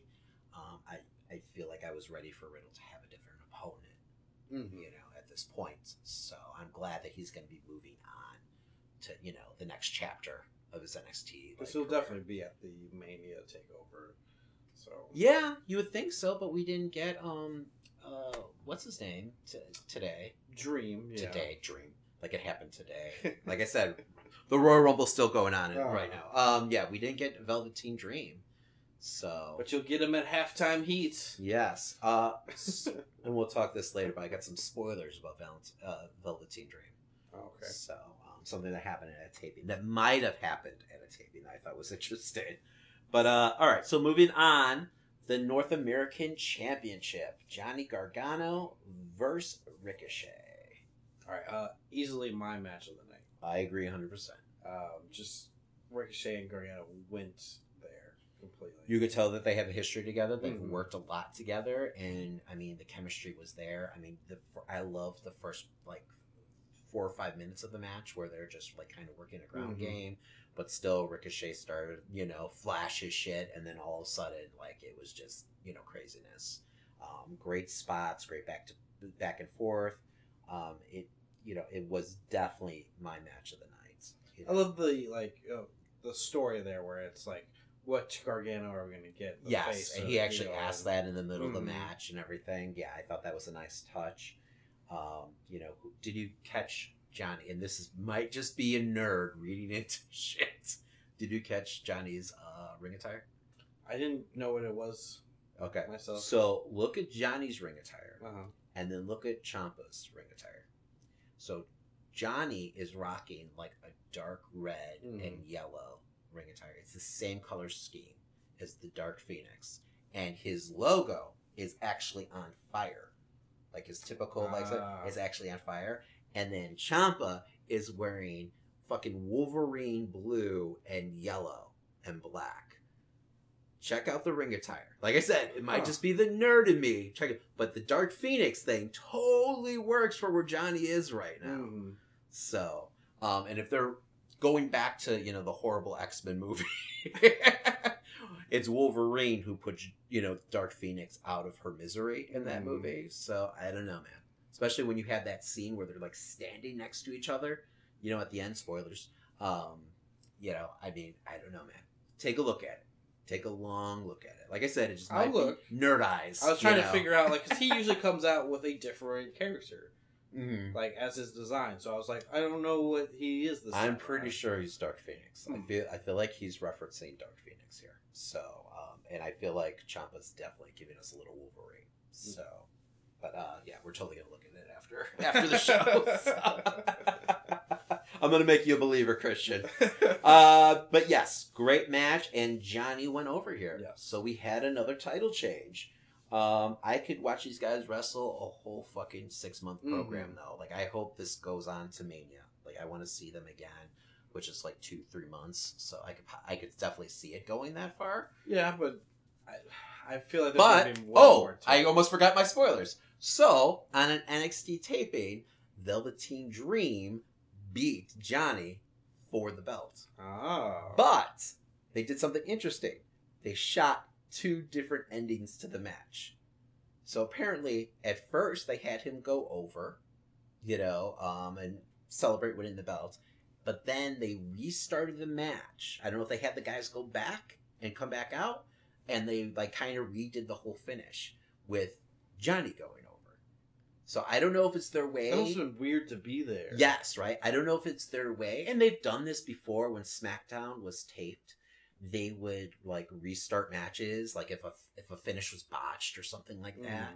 But I've never seen them do something you go this far with it, where I don't know if it's their way of trying to protect spoilers from coming out, which is a totally new way of doing things. I mean, that's what movies do, where they shoot a couple different endings to keep it from leaking. So yeah, I thought that was interesting. So Johnny might not be champ for long. It might be Dream's belt right now, and we just don't know it yet. So it's interesting, because Dream was not on the card, except he shows up at the end. And they're gonna have the little halftime heat show, which I think is awesome. It reminds me of the late '90s where they did that with Mankind and The Rock. It is better than what's going on in the halftime show. Yeah, absolutely, 100%. 100%. So I don't even know who the musical guest is. It's Maroon 5. Oh, fuck that. There's still a band? Yeah. That's what's his name, right? Mm. The guy that everyone loves. He's on all the shows, right? I don't remember his name. Okay, I don't know whatever. Well, fuck that guy. And the halftime show. So I will definitely be watching halftime heat. So, but yeah, no, I thought a fantastic match though. Like I said, even with title change, I hope that these guys work a program for a while. So, what do we have next? Next we have Shayna Baszler going up against Bianca Belair. I thought this match was good. I thought it was better than I thought it was going to be. Bianca's definitely green still, but I mean, she definitely, I don't know. She's got a lot of promise in the ring. I could see big things for her. I was very impressed with Shayna in this match, though. I felt like she's really coming into her own.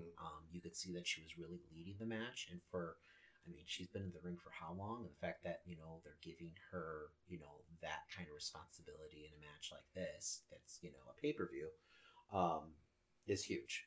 So, Shayna, of course, wins. Yes. But, you could definitely see a lot that she was kind of helping Belair throughout the entire match.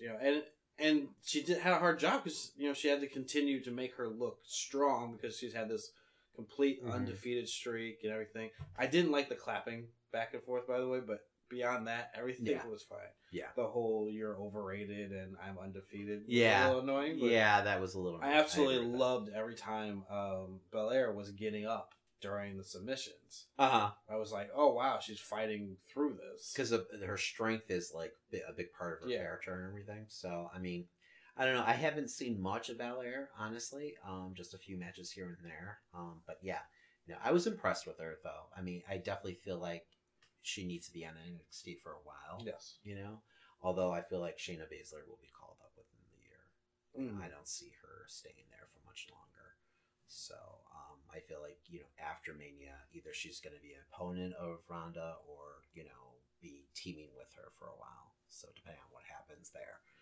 So, but yeah, no, I was impressed. I definitely was impressed. The fact that she was able to call the match and really lead her through it, at such a young age and everything. Because we're talking like last year when we were talking about her matches that we can see that, she's still green. And we're basically talking about her like we were talking about like Belair right now.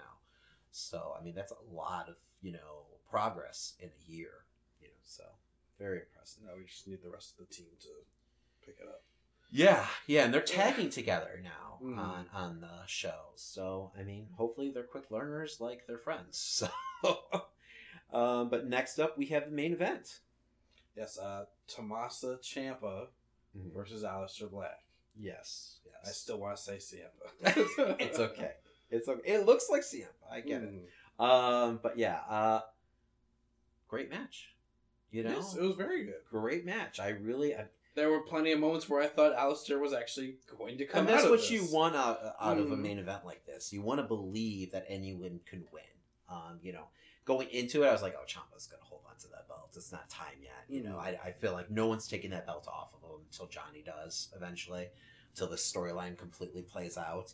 But, I definitely, at moments, were like, oh, shit, is Black going to win this belt? Is there a possibility? Because Black's another one who I feel like is not long for NXT. I wouldn't be surprised if he was called up, after next pay-per-view, if he was in WrestleMania. So I was impressed with this match though. They got decent amount of time, and they told their story well. And they had really good chemistry together. I don't know how often they've been in the ring.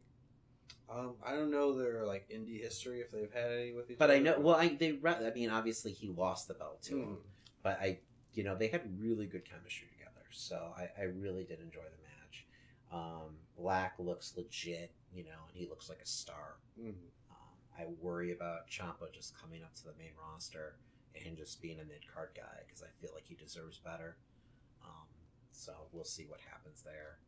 But Not that he wouldn't make the mid-card scene interesting. But... He would. I just feel like he deserves more. Mm. Like, I just want to see him, dominating. I want to see this character, up there on SmackDown or Raw and just dominating, but we'll see. I don't trust McMahon at all. Obviously.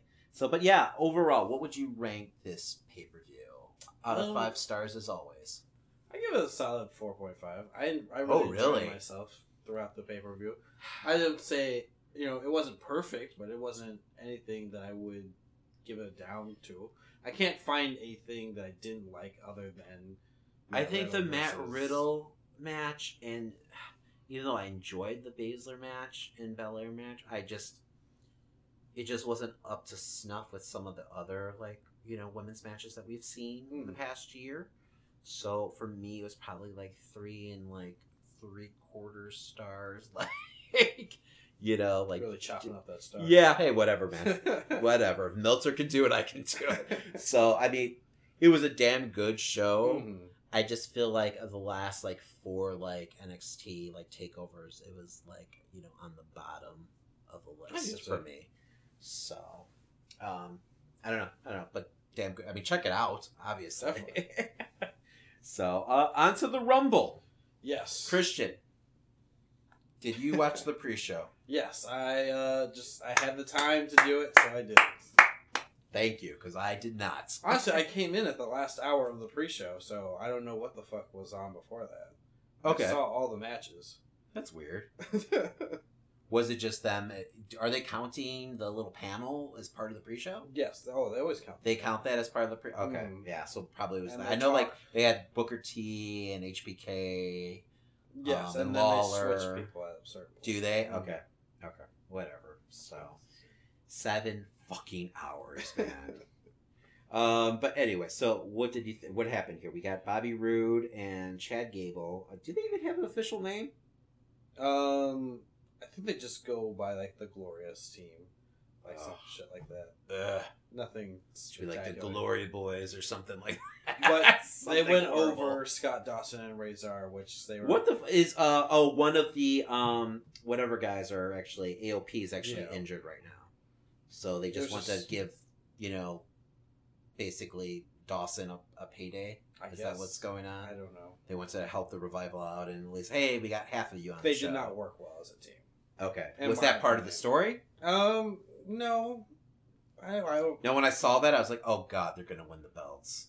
I was like, whenever they do something cute like that, I feel like that team always ends up winning the belts. I don't know. I just didn't feel like any type of chemistry between the two of them or anything working well together. And they've worked a lot against each other, so I'm kind of surprised, but it is a weird pairing. But they're also they're up against Bobby Roode and Chad Gable, and it was super fast. There was not Are you much talking shit about Bobby Roode and Chad Gable? I don't believe in them as a team. Really? I think they work well together. I just hate that Bobby Roode is stuck in this position, and I do want more for Chad.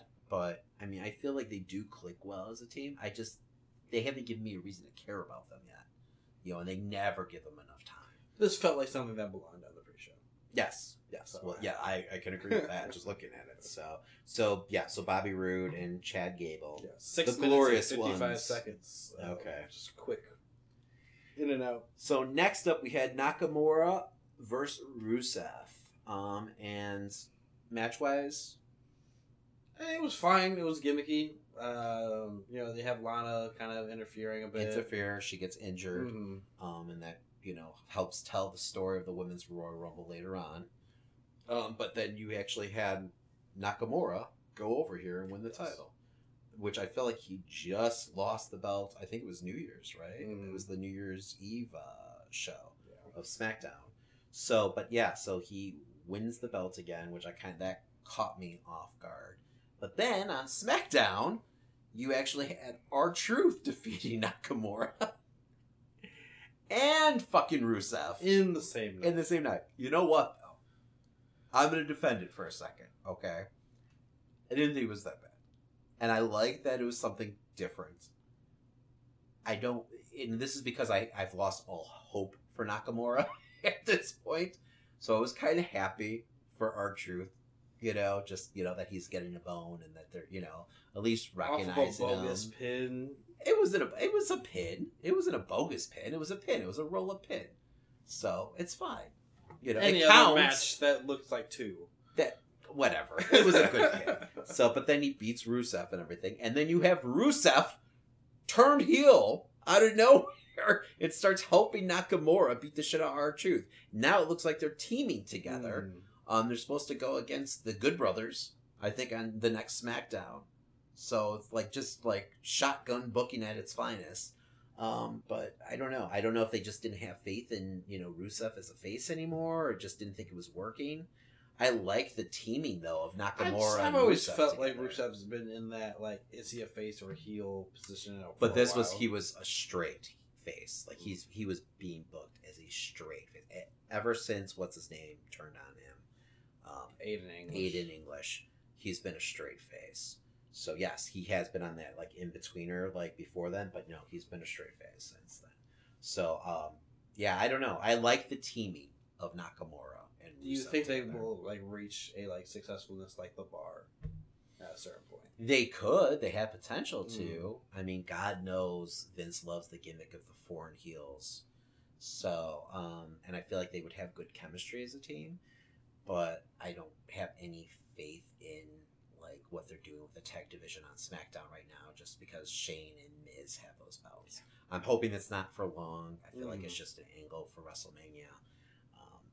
But it just kind of puts everyone else like in a weird position. Yeah. You've got all those tag teams. And Shane's totally coast to coasting with the dad.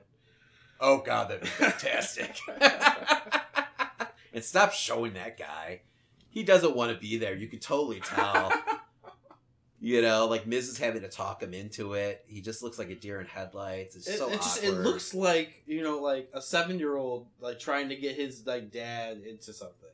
Like get his dad's attention. Oh my God. So yeah. But anyway, we'll talk about that in a little bit. But yeah, I was happy for R-Truth. I really was. And I like the surprise aspect of a title win like that. So they haven't. I feel like for a year ago, Nakamura was fighting AJ Styles for the time. I'm over it. I'm not over it. I'm over it. I want him to finish out his contract and he leaves and goes somewhere else. That I can agree with. So I guess I'm just done, and I'm just accepting that it's over. I'm in that stage of denial now, where just acceptance. But that's the thing. I don't think he's going to leave. I think if like AEW offers him a good enough contract and an opportunity to actually, wrestle, his style, I think he would take it. But it's got to be a good enough contract. So he can't be happy with how he's being booked. I don't imagine how you go from the King of Strong Style to this. Yeah. No, it is disappointing. It is disappointing. He did that match against Rusev where he dropped the title was a good match though. So I was hoping to get like more of a feud out of them, but welcome to the WWE. Mm-hmm. So next up, Christian. Got the 205 Live boys, Buddy Murphy, Akira Tozawa, Hideo Itami, and Kalisto going up against each other. And it was a pretty solid match. I enjoyed it. It was a lot of just fucking action going back.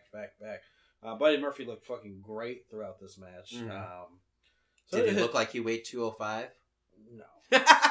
He looks like he's maybe 215. Okay. Because I was going to say, that guy looks so much bigger. Like, just whenever I was like, how is he in this? But whatever. No, but he's putting on awesome matches. Each person had enough time. I think Kalisto was the one with the least amount that I saw anything too interesting out of. I was like, for a couple years, I felt like they were like just on the verge of pushing him big time, and it just always, I remember that ladder spot where they would show that over and over and over again. It was amazing. It was, but then they get cold feet with him for some reason. I don't know why, because it felt like they were really kind of like, I don't know, like tailoring him to take over that like Rey Mysterio. And then they have him in this gimmick for Lucha House Party. He had some horrible promos though. Like, or I'm sure that might be the reason why. I'm sure you could find him on like, any of the YouTube channels. So, but yeah, there's a lot of horrible like Kalisto like promos out there. So maybe that was why they got cold feet. But yeah, each guy got their own time. Buddy Murphy came out on top of all of them. So okay.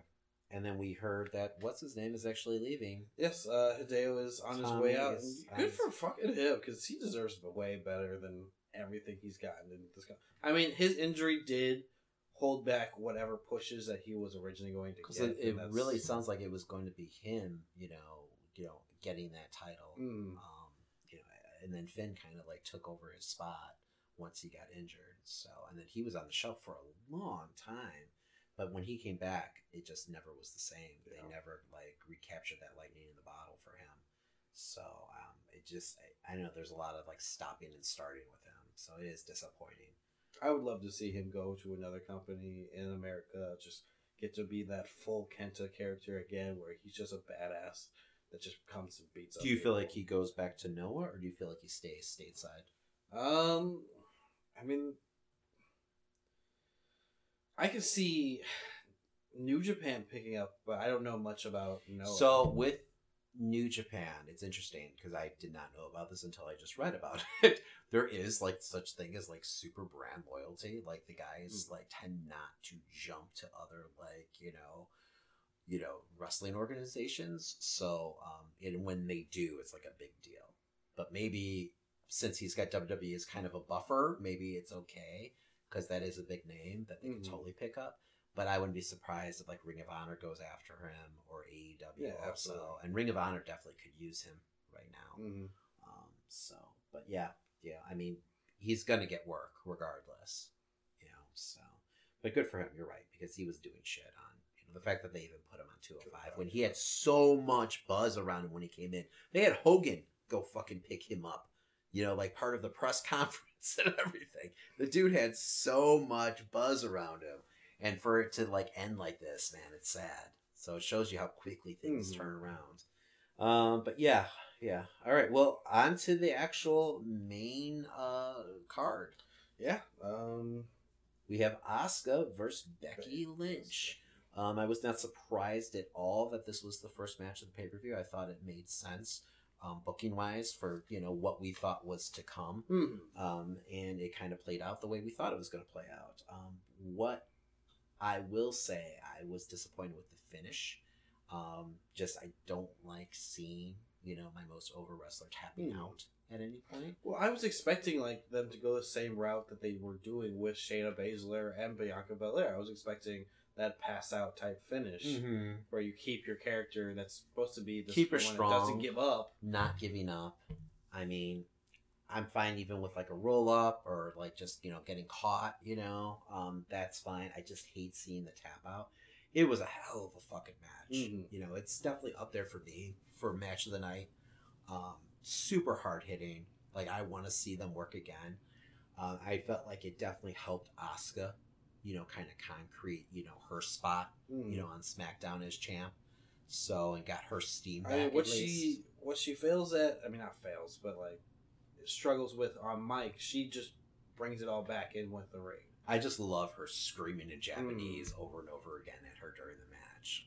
I want to see more of that, like in the promos and shit. Like go back to the early NXT days with her promo wise. Just let her be this berserker, like a character who's just terrifying.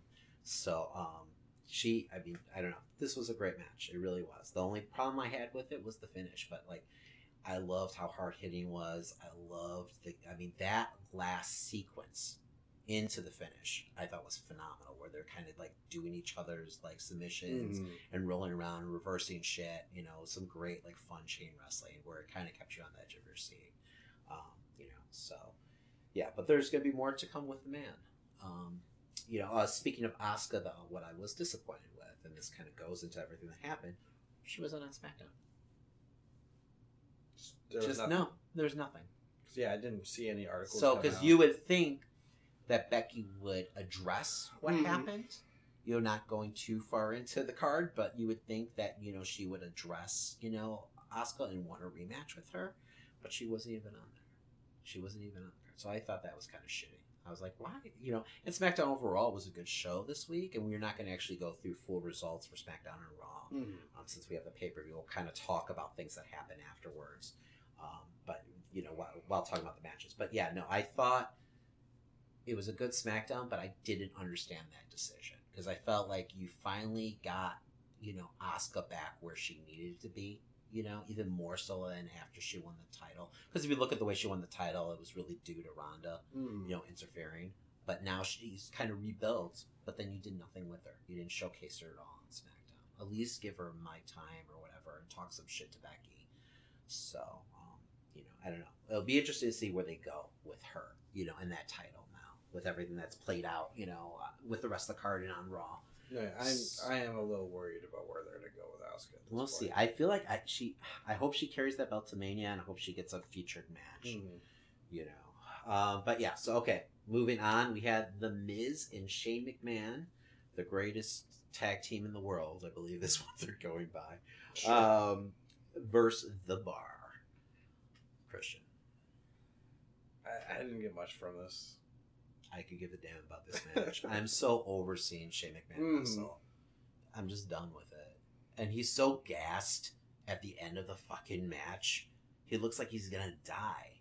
Like, I just don't need... And I know he's a draw for them. He really is. Like, people are into him. I guess it's more casual fans, because I hear more of, like, what we're kind of saying with him, just online. But, I mean, he still gets a big pop and shit. He drew for them big time when he came to the one WrestleMania against Undertaker. Mm-hmm. When he was announced on the card, like, tickets started fucking flying. Okay, but that's where it should stop. I know. I don't want to see him as a regular wrestler. And I know it's just leading to a feud with The Miz.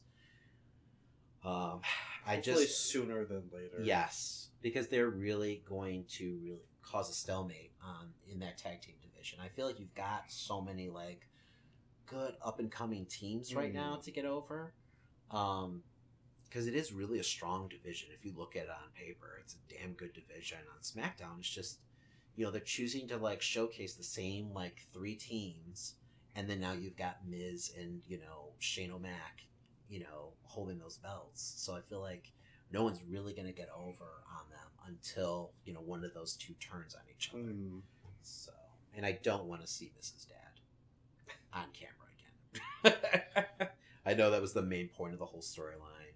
It was not a good feel-good moment for me. I don't know. It did nothing for me. So. It's weird to see Miz in full face mode again. Yeah. At the moment. Miz, just for me, and I love Ric Flair at any point, of his career, face or heel, but he it's the same problem that Flair has as a face. He just doesn't, you don't trust him at any point, and he's such an arrogant character. You don't want to lose that. That's why you love him, is his arrogance and everything. So Miz is even more like he's arrogant times like 1,000. So it's hard to really get into the character without that factoring in. So I don't know. I hope they keep that about the character while like pushing him as a face, but I don't know. Like I said, do you think right now, like for me, this is definitely the WrestleMania match.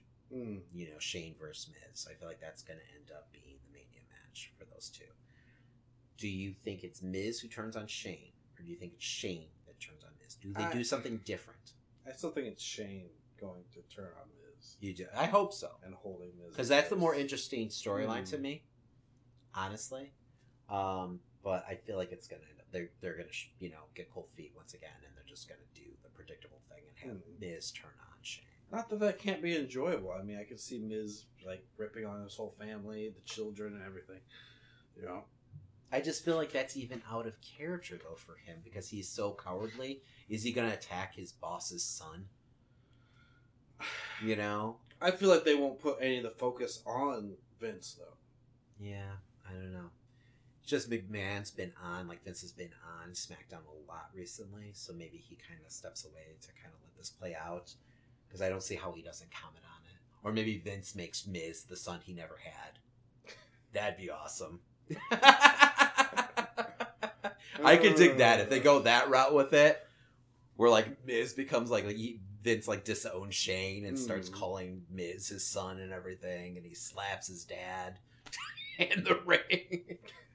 His poor, like, bewildered I'm just dad. imagining Vince calling the Miz awesome. Because really, I mean, what a shitty dad. Like, I mean, basically all these promos are talking about how shitty Miz's dad is, though. He's never said he's proud of him.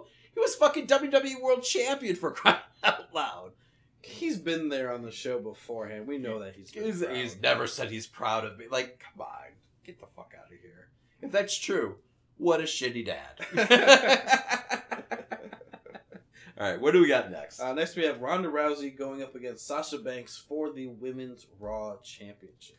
So for me, this ties with Match of the Night. Okay. I really actually... This was a phenomenal match. Yes. So I don't blame you. Yes, I really dug this match. I thought they had great chemistry together. Once again, I felt like the gloves were off in this match. They were going at it. You know, it had a sense of realism to it, like how hard they were hitting and shit. You know, they were definitely stiff. But they had great sequences. I felt like they clicked well. There's good chemistry in the ring between these guys. So I can't imagine wrestling against each other much at this point.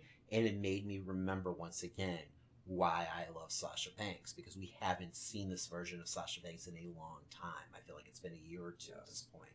So, I mean, she felt like a serious threat to Ronda's like title. You know, so I want to see this version. I want to see more of this version of Sasha. So I don't know, and I know she's going to end up, you know, being part of the whole Elimination Chamber match for the women's tag titles, which is fine, whatever. But like, I almost want to see her turn on Bayley sooner than later, just so we could get another fucking epic feud between those two. Been waiting for it for 3 years, Christian. They have to fucking give it to me at this point. Do they? No, they don't, because they hate me. They fucking hate me. This big man doesn't even know me, and he hates my guts. Did you think Sasha was going to attack Ronda at the end? Because I was like waiting for it. Yes, the entire time. I did that whole back and forth, and then she leaves, and then she comes back and flashes the 4. Like, yeah, that was a little weird. I was like, where are you going with this? So the crowd was weird in this match. Like, I believe they were chanting, "You can't wrestle at Ronda" at one point in the very beginning, and then she actually like answered them, "I'll show you I can wrestle," and then she started doing the 3 Amigos. I thought that was a really fucking nice spot.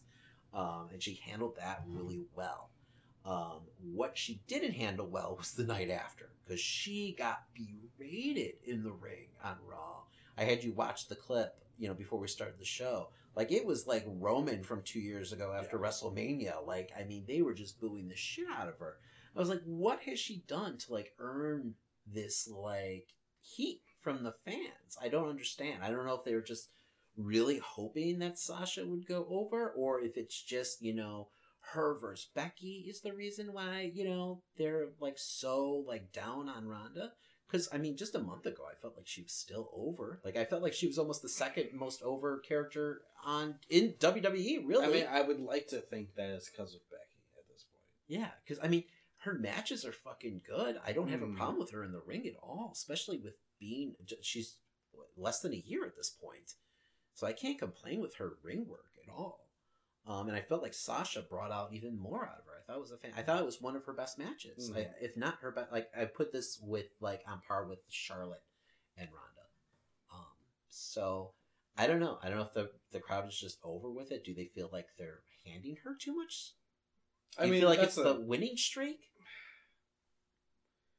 Because I feel like it's just because you have Becky over here pretty much blasting her every chance that she can, and she is red fucking hot. So you think it's just the Becky factor? Right? Yes. Now. So if Becky was in the picture, you think they'd still be? I think they'd still be a little bit more on. Because there was, you remember the match at the Women's Revolution match or Evolution match? They it was her versus Nikki Bella. There was a point where it became 50-50. Like, there was a lot of people actually cheering for Nikki at one point, which I thought was odd. And I was, you know, kind of speculating, is Ronda too cocky in the ring, the way she's kind of manhandling the other wrestlers? I feel like she's toned that down since. So I don't know if it's just she hasn't faced too much adversity. Like, you know, like, you're not seeing her, like, having to struggle in these defeats. It feels like she's, you know, since they don't, like, besides Charlotte, you don't see her get beat down much. No. You know, and then we never got that rematch against Charlotte. So you don't see her having her to like overcome anything. So I mean, because it does, like, if they continue this pace, which I hope they don't, it would be like Cena booking from, you know, the early 2000s. where he's just going over and over and over again, where you know how each pay-per-view is going to end with Cena standing tall in the middle of the ring. Well, I don't think it's going to last like that too much longer. I hope not. I hope that they're not too precious with like a win streak or her like getting pinned. The tag match that they had before this with her and Natty versus Sasha and Bailey was the first time that Ronda actually lost a match. You know, it was a tag match and she didn't get pinned, but it was the first time that she was ever on the losing end of a match. So, you know, I feel like they need to have her lose sooner than later just to kind of get that, you know, off of her. Like, get that. Because I do feel like that might be in the forefront of some, you know, fans' minds where they feel like, right or wrong, they feel like she's being handed shit. You know, because, I mean, I feel like she's earned her stripes at this point. You know, I think she's doing very well. And I'm kind of just, when I see that cocky character, though, I think she's going to be a fucking phenomenal heel at one point. Yes. And maybe that's what they need to do. Maybe they need to turn her heel at this point and let her be that cocky character and just let her be a monster. So, you know, and we'll talk more about the promo in a little bit that she cut on Raw the next night. But yeah, no, great match. Really, I mean, the women's stole the show for me on the Rumble. Once again, I mean, that's kind of how it was last year. So, all right, what do we got next? We have the Women's Royal Rumble. So, I will say that the first 5-10 minutes of the match I felt was very clunky. They had a lot of NXT call-ups, and I'm not putting this on the NXT girls' shoulders at all. But what I'm saying is it felt like there was not as much chemistry because you had people, you know, working with each other for the first time. So they just didn't know each other well, and it's dangerous in these types of matches where they can become clusterfucks, basically. So there was that element there for me, like the first 5-10 minutes. I felt like once Charlotte came in the ring, that kind of calmed down, and we kind of got more storytelling happening. Because there was a lot of like little botches here and there. Yeah, I mean, for a lot of that beginning, it just felt like, okay, next person's coming out, next person's coming out, next person. There wasn't really like much excitement or too many crazy things going on. Yeah, there really wasn't. You know, I think Lacey Evans got good spotlight. I thought it did a good enough job spotlighting and, you know, really putting buzz around some of those NXT girls, you know, and really giving them, you know, time to shine.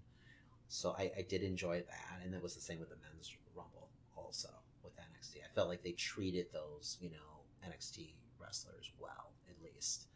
They just weren't cannon fodder. No. You know, so.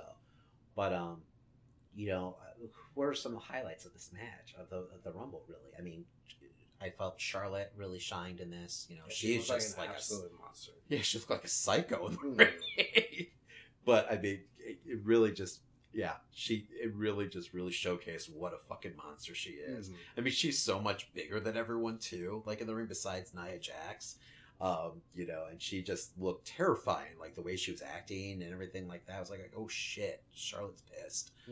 And the black fucking lipstick, I think, sold it even more. So I like that side of her, though. I really did, because it felt like she was on the warpath and she was determined to win. But yeah, no. Besides that, I mean, who's the American Ninja girl? Oh, I don't know. What's her name? Just yet. Okay. Because I'm still getting to know her as a character. All right, it's late. We're not pausing. We're just going. Okay. So she's super tiny, but what she can do is amazing. Like, she did the whole Kofi Kingston spot when she looked like she was about to like get eliminated, but it was like on 10. Like, it was awesome. It was a great spot. I feel like she's gonna get over fast. I don't know if she's been on NXT for long at this point.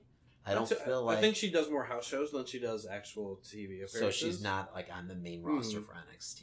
Yeah. So maybe this will help her start getting highlighted. But they must have known, like, oh, she'll be great in a Rumble. No, I liked that they let Natty kind of be the Iron Woman, if you will, of the match. She was in there for like 50 minutes or something like that. I felt like they could have made a bigger deal out of her elimination, though, once she was out. I don't know what the deal was with Hornswoggle being underneath the ring. I won't lie, I did pop for it, though. It was hokey having Zelina constantly looking out. Yes, that was stupid, because usually the heel goes under the ring, and then they make you forget about them. But to have her constantly appearing out, that was a little much. I do agree with that. And then to have Hornswoggle be the one who chases her. Did she actually get eliminated? Did she run through the ring and then jump over the ropes? She gets in the ring. I think she gets eliminated. She gets tossed out. And then gets chased by Hornswoggle up the ramp. Okay, that's what. Okay, I was like, did she even get eliminated? Like, Jesus Christ, don't have that angle happen again. No. But what else happened? Zelina Vega can wrestle. She can. Yeah. I don't know why they don't ever use her for anything. They were using her for a while, but they're using her over Andrade at one where they're like focusing more on her than him. Mm-hmm. And she's okay, but I don't think she's not like Asuka or Becky level. No, but I mean, if you work on someone, then they can get there. That's fine. But they've got plenty of other people to work on right now, man. I'm in no rush. They can get there. They can work with her, but we don't need to put her in that, picture too soon. So, God knows they did that with Carmella. So, Carmella was in the ring. She was number 30. She actually got to come out as number 30. We forgot the biggest part of the match, right? Yes. Lana comes out after being injured from the pre-show, as we talked about earlier. She can't get in the ring. No, she can barely walk down the ring. I mean, I don't know how the medical staff even let her walk down the ring in the first place. Someone gave her clearance. Yes. So she's limping out there. She's doing a really good job of selling, by the way. Probably CM Punk style. Yeah, right. I will give her credit for selling that injury. I was like, she really legitimately looked like she's in pain. So bravo, Lana, for her acting. But yeah, she's out there, and she's out there for a little bit. Someone else comes out, right? They get Nia comes out, and then they get to. Nia comes out. That's right. Nia comes out, stomps on her a bit. Yes, she comes out, stomps on her, goes in the ring. She eliminates a few people. But yeah, and then all of a sudden Becky comes out. Because I think Carmella comes out too, right? We already get past 30. That's right. It goes past 30. Carmella comes up. Sorry, it was a long fucking pay-per-view. Yes. Carmella comes out. We didn't get the dance break, which I was surprised by. Carmella's beating everyone's ass at that She point. was. She was a house of fire. She was coming out. She was taking names. So, but yeah, I think they're trying to make to take her serious again. Like once they put her in that Four Corners match, for the number one contendership on SmackDown, I think they're like, okay, wait a second, we do have another wrestler here that people will take seriously. So right or wrong, but yeah, they did let Carmella shine for a while, but then all of a sudden you have Becky, come out and talking to Finlay, who's there, Finlay. I want to say David Finlay. But yeah, and then she finally convinces Finlay to let her in the match. Of course, the purist in me is like, well, Finlay can't make that decision. That's not on him. What's going on? How did you like the way the angle planned? Because it's pretty much what we saw happening. Besides her tapping earlier, I was fine with this. I was like, I expected it. I wanted it. What about the way she entered into the Rumble, though? With her asking? Yeah, like her out there asking to get in the Rumble. I thought that was fine. I thought it was fine. I almost wish it happened backstage, though, where you didn't get to see it. You had them take Lana out or something like that, and then you had, Becky's music hit. I think it would have been a bigger pop from the crowd, because they already see her there, so they're anticipating what's going to happen. But I think it would have been a bigger moment if all of a sudden Lynch's music hits, and the announcer say, we're just getting this in, Becky's taking Lana's place, it would have been a bigger spot, though. Yes. So, I didn't have an issue with her. That's if I was to book it. But no, I mean, it all played out the way we thought it was going to play out. And, predictability is good sometimes. It's predictable for a reason, because it's a better story. So, I'm fine with that. But I liked, too, they made her earn it at the same time. I liked that right away she was face-to-face with Nia. And she got her moment with Nia in the ring. She punched her right in the fucking face. I hope she was a little stiff there. And then you had them, going back and forth. I like that Nia was the one who pulled her out of the ring and started working on her knee, though. And then you had, because it wasn't just a clean win, she just comes and clears house, and then she's going to, the Rumble, or to WrestleMania. You had her, get taken out, barely being able to stand, and then having to face Charlotte. That was perfect storytelling. Cackling Charlotte. Yes. That was that was a perfect storytelling moment because like that's who's been in her way her entire career. So for her to be, you know, dead center of the ring, facing off with Charlotte on one leg to get to that main event of WrestleMania. I mean, even at that point, I was like, "Oh fuck," because the first thing I'm thinking is Charlotte immediately always goes for the legs. Like that's like her. And then she did. First strike. And she did. So I thought that was a great moment. So, but yes, so Becky ends up, you know, winning the match. You know, eliminating Charlotte. You know, huge moment, and we still have 2 hours left in this pay-per-view. Yes. Just insane. My problem right off the bat was like, this should have been the main event of the pay-per-view. This is how you go off the air. You know, because nothing that they could have showed us would have been as big of a moment as this. So I don't understand why they booked it this way. You know, especially it felt perfect setup. You have Becky open up the card, and then you have Becky end the card, like close the card. That made perfect sense. So I was confused on why they did it this way. I don't know. Maybe they felt like it just make the, you know, the men's rumble an afterthought. Maybe they felt like that needed more steam, like, you know, around it. But I don't know. It was weird booking for me. It was strange. So I do enjoy that there aren't filler matches. It feels like the last, like, you know, 5 shows, 5 pay-per-views, like there aren't as many filler matches. Even the last year, really, you know, where you have those built-in bathroom breaks or breathers for the crowd. There seemed to be almost taking kind of like that New Japan style of booking, where it's just straight through and you just like slowly crescendo up your card to, like, you know, the main events, which is fine. But when the pay-per-view is 7 hours long, I feel like you need those built-in breather matches, because I felt what happened next was the Daniel Bryan AJ Styles match. And I felt like they had to go a deliberate pace at first to get the crowd back. So I felt like it kind of hurt. But there's 2 people that like. I know, but I didn't feel like that match lived up to what it could have been. So, you know, especially with the finish, I think the finish was a big part of it. But they got 25 minutes. They got a real long time for that match for Daniel Bryan versus AJ Styles, which is good usually, but it just felt like they needed the extra like 5-10 minutes just to get the crowd back into the match, unfortunately. So I want to see them wrestle again, but I felt like they had a better match last time they faced off. Gotcha. So I don't. The finish for this match though was just, it felt awkward. It felt awkward. It felt flat, out of nowhere. I'm all for like a little faction starting. You know, Rowan comes out, puts like a claw hold on AJ, and then slams him with it. So it was a pretty badass move. But yeah, but there was a 5-minute waiting period of him standing on the side for no reason. Yeah, it would have worked better if it was sudden, where he just like runs through the crowd, jumps in, hits him with that move, and then Daniel Bryan gets the pin. I think it would have had more impact. I do agree, because you knew why he was there. You know, you knew he wasn't there just to watch the match, and you knew he wasn't siding with AJ. So you're just kind of anticipating it to happen. That would be funny if he sided with AJ. That would have been weird. Like, what is happening? Yeah, right. I did like his Tom Savini shirt that he had on. I thought that was pretty cool. I thought it was Frank Zappa at first, and then I was looking close. I was like, that's Tom Savini. I want that shirt. But another tie-in. But yes, so I thought that was pretty cool. But yes, it's kind of out of nowhere. I like the idea of Daniel Bryan having like this little faction, though. I will say that. I thought what he did on SmackDown was phenomenal. I loved the fact that he finally pulled out his version of the title. Yeah.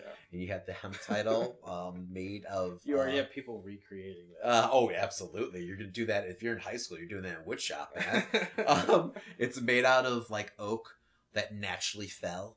That's... Sure. Jesus. I didn't hear that part. Yes. Naturally fallen. Yes, not cut down by man. Right? How awesome is that? People are already... I just love that he went the whole trash, like he threw it away and everything. Yes, McMahon hates that like spot, like anyone throwing the belts into the trash, so I thought that was a pretty cool moment. Good heat for him. But Man, I love that people are already accusing him of like smoking his belt. Like, where do you like? So, I mean, there's gonna be a lot of fun to have with that belt. So, Matt Riddle was all over it. Really? Yeah. Was he? Yeah. He's like, I can make it out of whatever I want. Bro. But yeah, no. Yeah. So, and then once we have Daniel Bryan go over, because I was kind of like going back and forth here, like with the whole thing. I felt like Bryan was going over, but I could see them putting the belt back on AJ, because I don't know what the road to WrestleMania is for the WWE Championship. I don't know. Like, I feel like Bryan's going to keep that belt, to Mania. I don't know who he's facing off against. So he's got an Elimination Chamber match, at the event, at the pay-per-view. And he's in it. Like, I thought it was going to be for the number one contendership, maybe, to face him at WrestleMania, but he's actually in the match. It's him versus AJ Styles, Jeff Hardy, Mustafa Ali, Randy Orton, and Samoa Joe. It was a fun little angle that they did, though, because they all started coming out. AJ came out first. Orton came out. They all were in the ring. And we've seen it time and time again, but I felt like we haven't seen it in a while, so it was okay. And then Joe fucking came out, just eviscerating everyone in the ring on the mic. That guy is so over as a heel, because right when he enters, like, people are chanting Joe. He's one of my dark horse picks to face Daniel Bryan at Mania. I feel like if Vince, and this is supposed to be a new era, if Vince is listening to the fans, I don't feel like there's many people more over than Joe is, especially as a fucking heel. All you have to do is tweak his character slightly.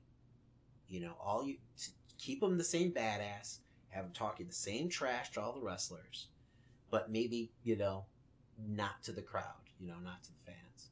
And he would be a fantastic face. So, I think that would be phenomenal against Bryan. I would love to see it. I don't think they'll do it. But then I don't see who else could be facing it. Like, I mean, is it Mustafa Ali? And that'd be a great little, like, underdog story. And then you kind of have this parallel happening where Daniel Bryan was the underdog, winning the title at WrestleMania. And maybe now they even put more obstacles in front of Mustafa Ali. Like, he has to go through Rowan, maybe Harper if he shows up. So it's almost karma. Yeah. Where, like Mustafa Ali, Daniel Bryan is basically playing that, like, Triple H role. And Mustafa Ali has to go through this gauntlet to get to Daniel Bryan and is the ultimate underdog. It feels a little too soon, too fast, though, for me. I mean, the guy just got called up on the SmackDown roster. But I'm wondering if that's where they're going. Because I feel like there's been a lot of focus on him, recently. Even, like, there was, I think I talked about last week, they did, like, this little promo with him, answering Joe. Where, he was like, the way it was shot and everything, I was like, oh, they took time with this. They really did. So, I don't know, man. I don't know. I mean, if you want to go through a, like, surprise angle, I would definitely have Mustafa Ali. Just, out of nowhere, take the title from Bryan. The safe bet is fucking Randy Orton.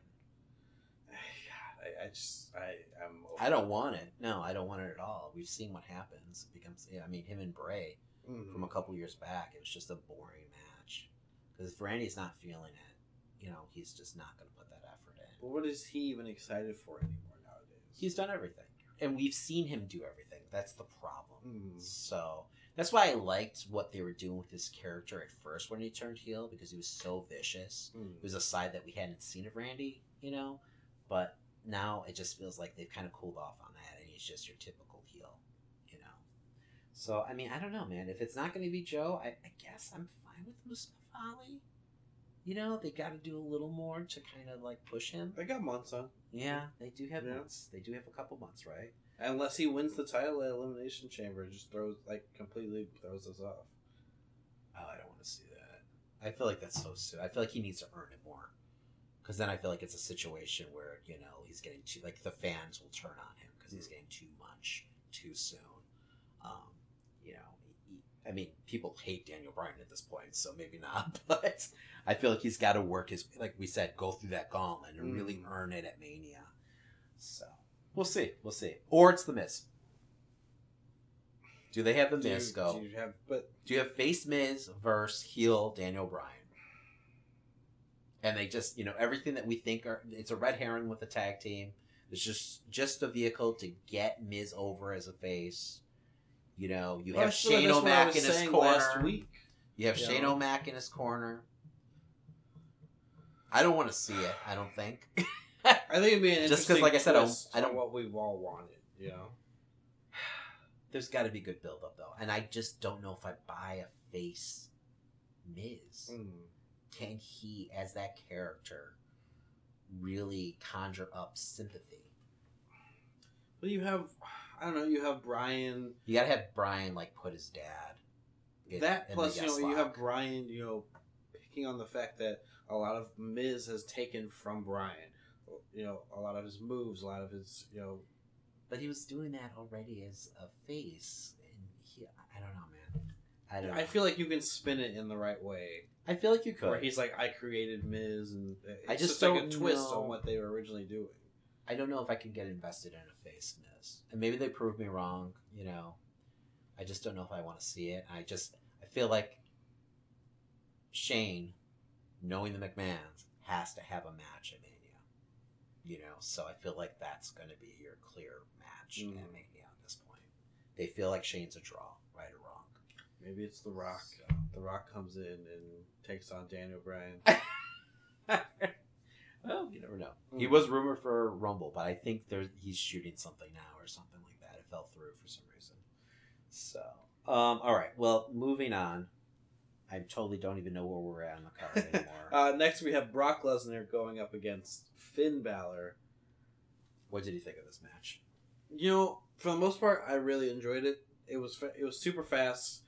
It got to a point where I actually thought Finn could walk away with the title.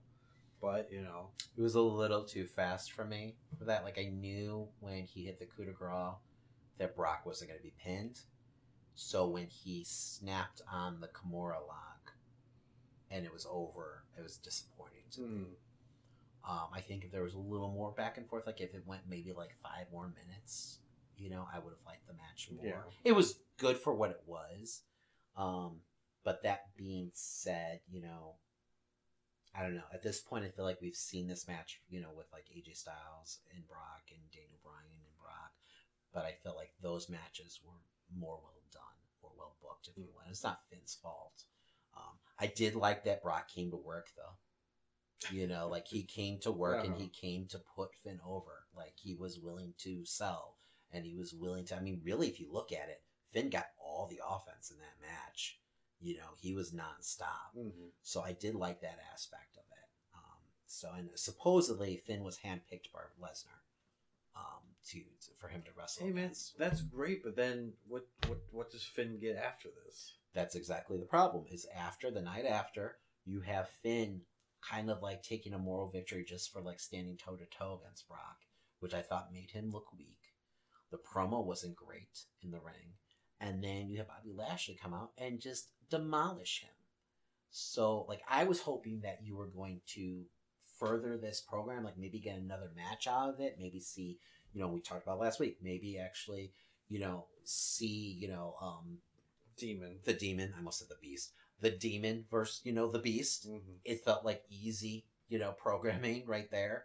But apparently not. Apparently you're going to be getting Bobby Lashley, versus Finn for the IC belt, probably at Elimination Chamber. I wouldn't be surprised if, Finn walks away with that belt. Let him kind of hold it. They have been doing a better job with the IC title, where it's definitely the workers' belt again. They've reestablished that with through Rollins and Ziggler and everything like that.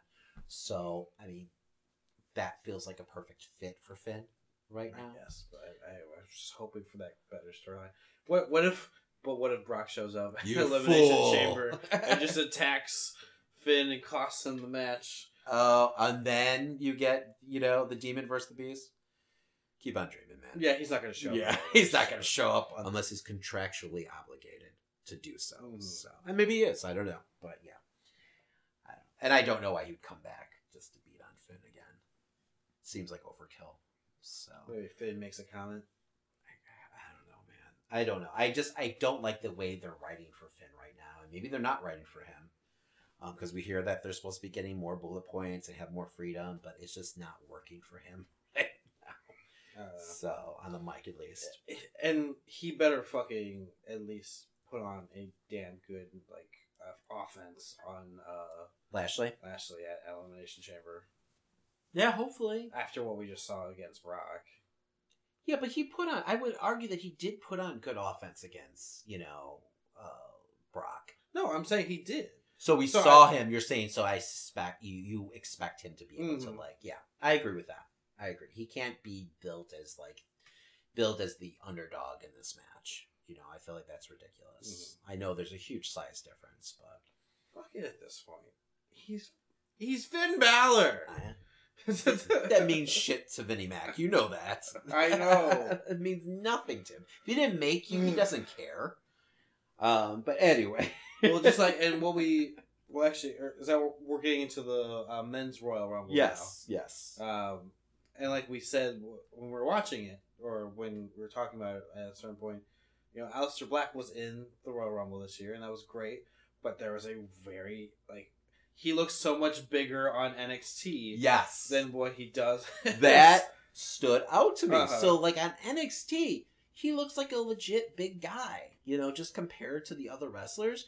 But then watching him in the Rumble, I was like, my God, he looks tiny. I don't know if it's because he was standing next to Drew McIntyre, but even compared to some other wrestlers, and maybe it's just his kind of slim frame, he just looks smaller, like a smaller guy. And I'm afraid that will definitely hurt him on the main roster. Yeah, because I was saying, oh, this will be the next Undertaker and everything, and gimmick wise, it makes sense. No, I fully agree. But size wise, it totally doesn't make sense. He's more built maybe a little taller than CM Punk, but not much. So I don't know. I feel like he needs to fill out a little frame wise. He had a great showing though in the Rumble match. So let's get into the Rumble match, right? This was kind of more of the same. We started off with Elias in the middle of the ring, right? Which I was fine with, and then all of a sudden we get a surprise, our first real surprise of the night, right? If you want to call it a real surprise. Was there any other surprises in the men's? I'm just talking about in general. This is our first surprise of the night. Yeah. We have Jeff Jarrett show up. Jeff Jarrett shows up. Double J shows up, right? What surprised me most about this is Elias was all of a sudden a heel. He was booked as a heel. Totally during that angle. And the next night on Raw, he was a heel. He is justified. He was a babyface literally last week. Nothing happened to make him a heel. I mean, he was it's just lazy fucking writing, man. It is. But his comment of being, constantly compared to him did make sense. I guess, but then he was in the I get the way he justified on Raw was the fans weren't loving him enough. It was his way. I'm paraphrasing, but that's his way of saying it. So it's okay, whatever. And then we had to see fucking Road Dogg come out as the roadie with Jarrett on Raw also. So they were about to play a duet during the Rumble, and then, he ambushed him and threw him out of the ring. So I was waiting for it. Yes. Yes. So, any big standout moments for you? I mean, Aleister Black was one of them. I'm trying to think. Johnny Gargano was another good one. I definitely... It was interesting to see him with main roster guys. It didn't seem like they knew how to handle him at first. He is a fucking ball of fire. So he is, and then I think too, just the way he's being booked right now in NXT. Is he a heel? Is he a face? How is he working? And a lot of times it's the first time, just like with the women's Rumble. When you have all these NXT guys come up, sometimes it's the first time they're getting in the ring with some of these other wrestlers. So there is no chemistry whatsoever. They're going cold. And that could end up being a clusterfuck. You had happen a few times, during the women's. So, and not that I felt like there was ever a moment between Johnny and them that looked like that, but I think it kind of caused that hesitation that you saw. So, I liked how Andrade was booked. Yeah. He was in the final. I think he was in the final 4 or 5. It was well paced. I will say that. Even though it was at this point. I mean, we're 6 hours in. But I wasn't feeling it at that point. It wasn't until after the pay per view that I was like, holy shit, that was a long fucking pay per view. I think I was feeling it once Seth Rollins was put through a table. That was annoying because you knew exactly what was happening. You knew that it was going to be. It kind of telegraphed exactly what's I was happening. just like, well, I know the end of the match. I think we were both predicting Seth. Mm-hmm. You know, and I felt like it's been set up since like last WrestleMania. You know, he had that big gauntlet match where he was allowed to stand for like an hour and 15 minutes. So it felt like, okay, they're back in the Seth Rollins business at this point. So, and just how they've been, I mean, he's been carrying Raw for the last year. But, so when he went out for that, you know, God, he was out for a long time. You knew that he was going to pop back in the last, like, you know, 10 minutes of the match. And that's totally what happened. I was worried. The only thing that made me doubt anything was Braun being in the match. You know, and having that scene. He was like number 25 or number 26. He was like... Really, he was late, yes. Yeah, so I was like, oh my God, no, don't tell me Braun's going to win. It just would have felt so anticlimactic at this point. You know, I feel like they completely killed any, like, I don't know, any push that he was getting at this point just because of, like, how they've been booking him and everything. It's just, like, kind of, like, the injury didn't help. But just this, like, start and stop thing that they're doing with him is just really killing any momentum that he's had. He's still getting chants, you know, from the crowd, but I feel like they've just been programmed, you know, to do so at this point. You know, because even when he came out, it wasn't like a huge pop or anything. No. You know, people weren't clamoring for Braun to win. So, Dolph came out, and he was one of the, you know, people that were heavily rumored to be, you know, possibly leaving. Supposedly, he's on a handshake agreement right now with WWE, but I've seen this too much with Ziggler. How many times have we heard that Ziggler might be leaving the company? A million. And then he shows up at the Rumble. I feel like that happened last year, right? Like all of a sudden he would, like he laid down the title. Yeah, he laid down the fucking IC belt. Gimmick. And then like he was gone, and we didn't see him for a month or so, and then he showed up again on Raw. Or on Rumble. During the Rumble, he showed up. That's right. So, it did nothing for me. Did nothing for me. It wasn't a surprise or anything.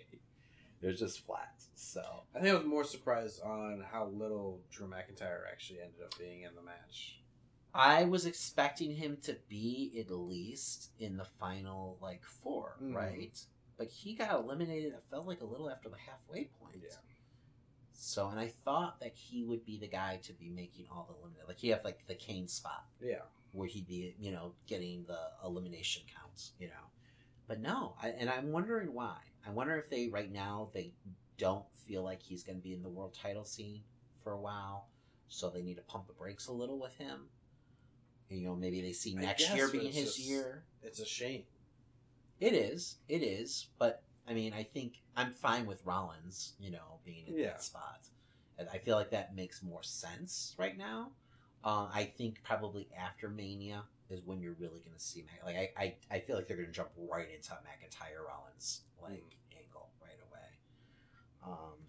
Dean was in and out, you know, relatively quickly. I don't even know who eliminated him. Well, he attacks Rollins right off the bat. Yeah, they went and they got a decent pop from that. But then, was it Mustafa Ali who eliminated Dean? I think so. I could be wrong. Like I said, it was 7 hours long. So. It was definitely a face. He was in and out. But speaking of Dean, so right now, there's a bunch of question marks, you know, surrounding Dean. Yeah. We don't know exactly what's happening, or, you know, it looks like, you know, so Raw happens, okay? Seth, you know, spoilers, he won the Royal Rumble. Comes out, great promo between him and Triple H. Really well done. Dean comes in the ring, and once again, great promo. Like, you know, accusing Seth of kissing his ass, talking about their history and everything. Probably one of the best, like, you know, in-ring promos to start Raw in a while. You know, and God knows they always start off Raw that way. So, but it was actually well done. You know, it felt like a moment, at least. Dean, like, you know, gets in Rollins' face, tells him, "You've never beat me." So, you know, right away, you know, Triple H sets up a match. But he's in Triple H's face, too. And, you know, Triple H says, "Okay, well, you know, I got to go to the back," or something like that. And he's like, "Oh, you got to ask your father-in-law to, you know, for, you know, the okay to start the match." So then, Triple H starts the match.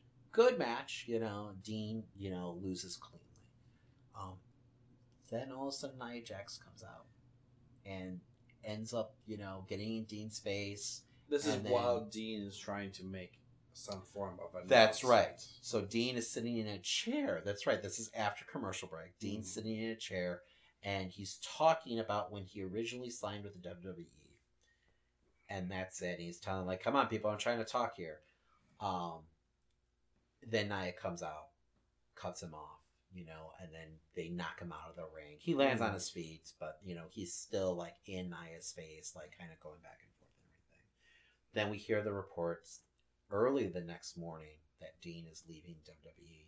Then WWE actually confirms it that once his contract's up, Dean will be leaving the company in April. Right away, I smell work.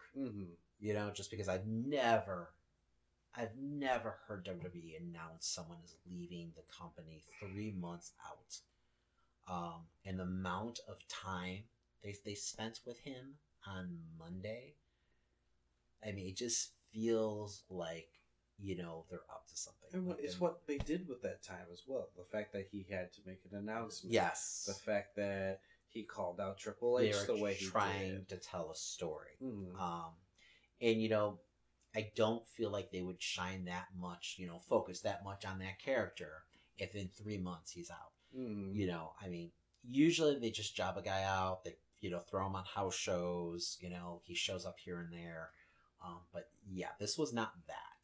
He was a main focal point of, the start of that show. So I don't know. I don't know what's happening right now. I mean, it's a different time with all the contracts and everything like that that's happening now with AEW and, with online and, things leaking so quickly. So I don't know if they're trying to get in front of it, but I still feel like it's a work. I really do. How do you feel? I 100% think it's a work. Okay. That's just me, but okay. There's enough people convinced. I mean, it seems very similar to CM Punk's leaving back in the day. One thing that kind of confirmed it for me, I guess not necessarily confirm it, that's not the right word, but kind of like made me lean towards it being more of a word, was that people were saying, like people who have insiders in the company were saying that no one knows for sure whether or not it's a work or if it's a shoot. So like right there, it makes me feel like, okay. Because if Ambrose was really leaving, I feel like he would be telling people. And I don't know him personally. I don't know how close he is with people. But I feel like someone would know, if he was leaving for sure. Supposedly he's been super disgruntled. He hates hokey shit, which is what we've been calling his fucking angle. His heel turn for the last, month and a half, 2 months. Just super fucking cheesy. Did you see Joey Ryan's tweet? No. Oh, it's like, if he hates hokey shit now, wait till he gets booked by an indie. To Russian, right? Yeah. Oh, yeah, right? So, people were, shooting up screenshots of Dean dressed up as the Mountie from like a year or two ago. They had him do it on SmackDown. It was horrible. So, and then him in this fucking houseplant that you love so much, where he became a prop comic for a little bit. So, it's okay, Christian. It was an enjoyable time. Apparently not for Dean. So, but yeah. So, he had fun facing off against Chris Jericho. Yes. So, but yeah, no. So he's not been happy. So, I mean, it does line up perfectly, though. I mean, he's released in April. The Double or Nothing pay-per-views in May. So, I mean, it would be the perfect timing for him. But I still doubt it. I still don't believe it. If he's off the show for the next month, then I'll start believing. And I feel like he'd go to Impact. Do you? Why so? I don't know. I feel like, especially the talent pool over at Impact, friends with Sami Callihan. They need people. Yeah, but he doesn't give a shit if they need people. Like, he's not going to throw him a bone. Like, I feel sorry for you. You need people. I don't see. I think Cody he goes being where the money is. He's he's top 10 highest paid wrestlers in the WWE. So he's going to want to go where the money is. Do you think Could Cody and them are interested? Could you see him going to New Japan? That'd be interesting. You know, could you see him over there and being like one of their new like Gaijin like talents? I think he would work well because they lost a lot. Yes. You know, work well with Switchblade and everything. Yeah, that'd be kind of fun. Mm-hmm. So I don't know. If it is true, which once again I doubt, it could be interesting. It could be fun, right? You know, Tanahashi versus that Dean Ambrose that we always versus wanted. Ambrose, Wrestle Kingdom 14. Oh God, I hope Tanahashi doesn't have the belt for that long. You think he's gonna have it for the year? He's facing Jay White soon. We'll talk that later. Okay, but yeah. So the Rumble match ends with Seth Rollins, you know, standing strong on top. I was happy for him. I mean, he's been the workhorse, like I said, for, you know, Raw and WWE for the last. It was the right decision. It just wasn't as exciting as I felt it could have been. No, and it shouldn't have ended the show. It should have been Becky. Becky's moment was much bigger. Mm-hmm. That was a much bigger moment. You know, big surprise and everything. Oh, you know what we're forgetting? Nia Jax coming out in the match. Yeah. What the fuck was that? She comes out. What is Finlay thinking these days? Yeah, well, we didn't even see Finlay give the okay. So apparently you could just jump people as they're coming out and take their spots now. So it's just going to be chaos, apparently. Because this sets a precedent where, hey, just jump the guy and take number 30 spot. So she comes out. They'll remember it. They'll replay this shit for a while. But she comes out, attacks poor R-Truth, you know, and then just walks down to the ring. You know, and at first I was like, is she attacking him for someone? You know, like I'm thinking like, she attacking him for Roman? She attacking him for Rock? No, she's attacking him for herself. She's entering into the male's rumble.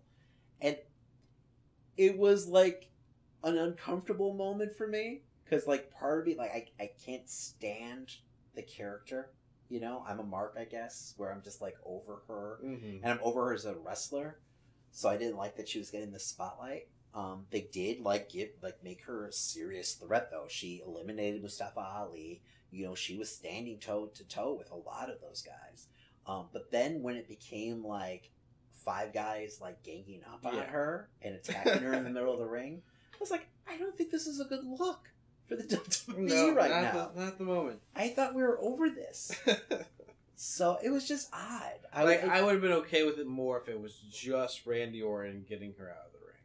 Yes, but not all of them, like Ray hitting the 619. Like Ray, like I don't know, man. And I like it too. Like I'm thinking, and this is just the father in me, but you got a bunch of young women in the crowd. You know, you've got this evolution happening. You know, with women's wrestling, and I don't know if it sends the right message. Like having all these men beat up on this one woman in the ring, even if she's a complete asshole. You know, I don't think it's. I don't know. It's just not. It felt out of place and weird. Yes, it felt like it was booked in the late 90s, in the Attitude Era, and that's something you would see. And we've seen it before. We've seen China enter.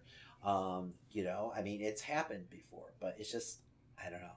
It was weird. And it just felt there's no payoff to it at all. Like, what's coming out of this? Like, I don't think you're getting, I mean, maybe they work at Ambrose, you know, Nia Jax angle. You know, I hope not. You know, and we've seen wrestlers go out like that. Jeff Jarrett actually went out wrestling China. He lost to China lost the IC belt to her, you know, back in the day. So that is a possibility, you know, to send Dean, you know, out like that. But I don't know, man. I just don't want to see it. So don't like hokey shit, huh? Yeah. Well, here you go. Here's some serious hokey shit. Yeah. So that's kind of our thoughts on the Rumble, I guess. Star rating, Christian. 3. I think it was so bottom heavy. But I have to like give them credit for the matches that happened early on. So I did like the way that the Rumble played out. I did like I said, the Sasha Banks match against Ronda Rousey, and I definitely loved the Becky and Asuka match. So I'll go 3.5 on it. Okay. The men's match was a little lackluster for me. I'm glad where we got, but I don't know.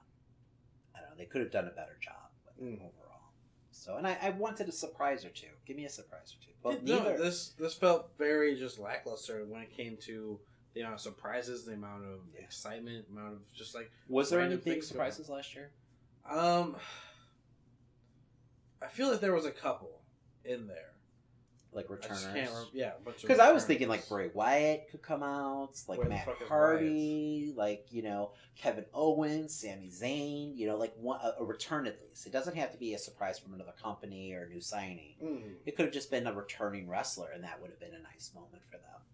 So, maybe they're saving all that for after Mania. I don't know. I mean, Wyatt is like teasing, he's holding his championship up and stuff like that on Instagram, but I guess whatever, man. He's been doing that for months at this point. So. All right, so I think the only news out of wrestling that we didn't get around to was Omega is going to be, but confirmed. Yeah, for AEW. During Be the Elite, they had him find his phone. It seems like, and they showed the ticking clock. Now it's not, you didn't get to actually see him, but it was someone's hand turning around the phone.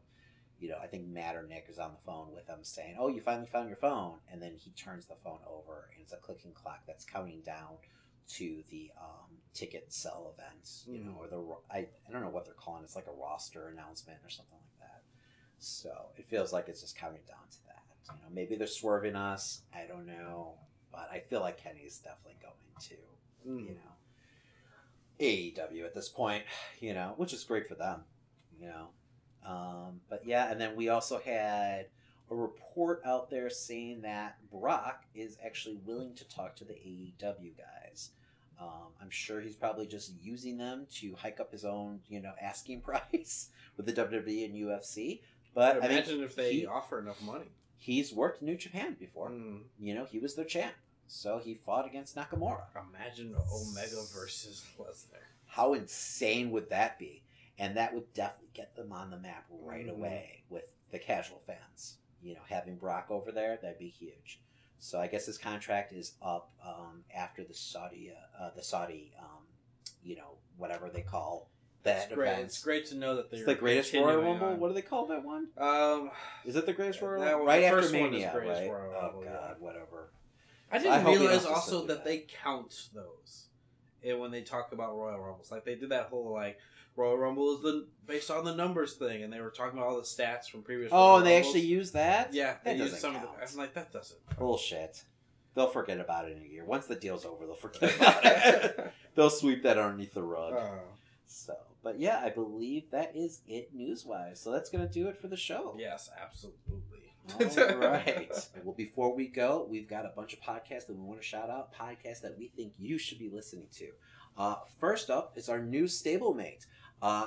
Who invited this guy? Now they're part of the DCP network. Woo-hoo! So go ahead and check them out. Their dark humor and crude comedy come alive in this weekly podcast as three friends discuss anything and everything, from crazy history to modern day atrocities. So go ahead and give them a listen and check out all the other awesome podcasts on DCP. So next up is one of my favorite wrestling podcasts, the Brocast Podcast.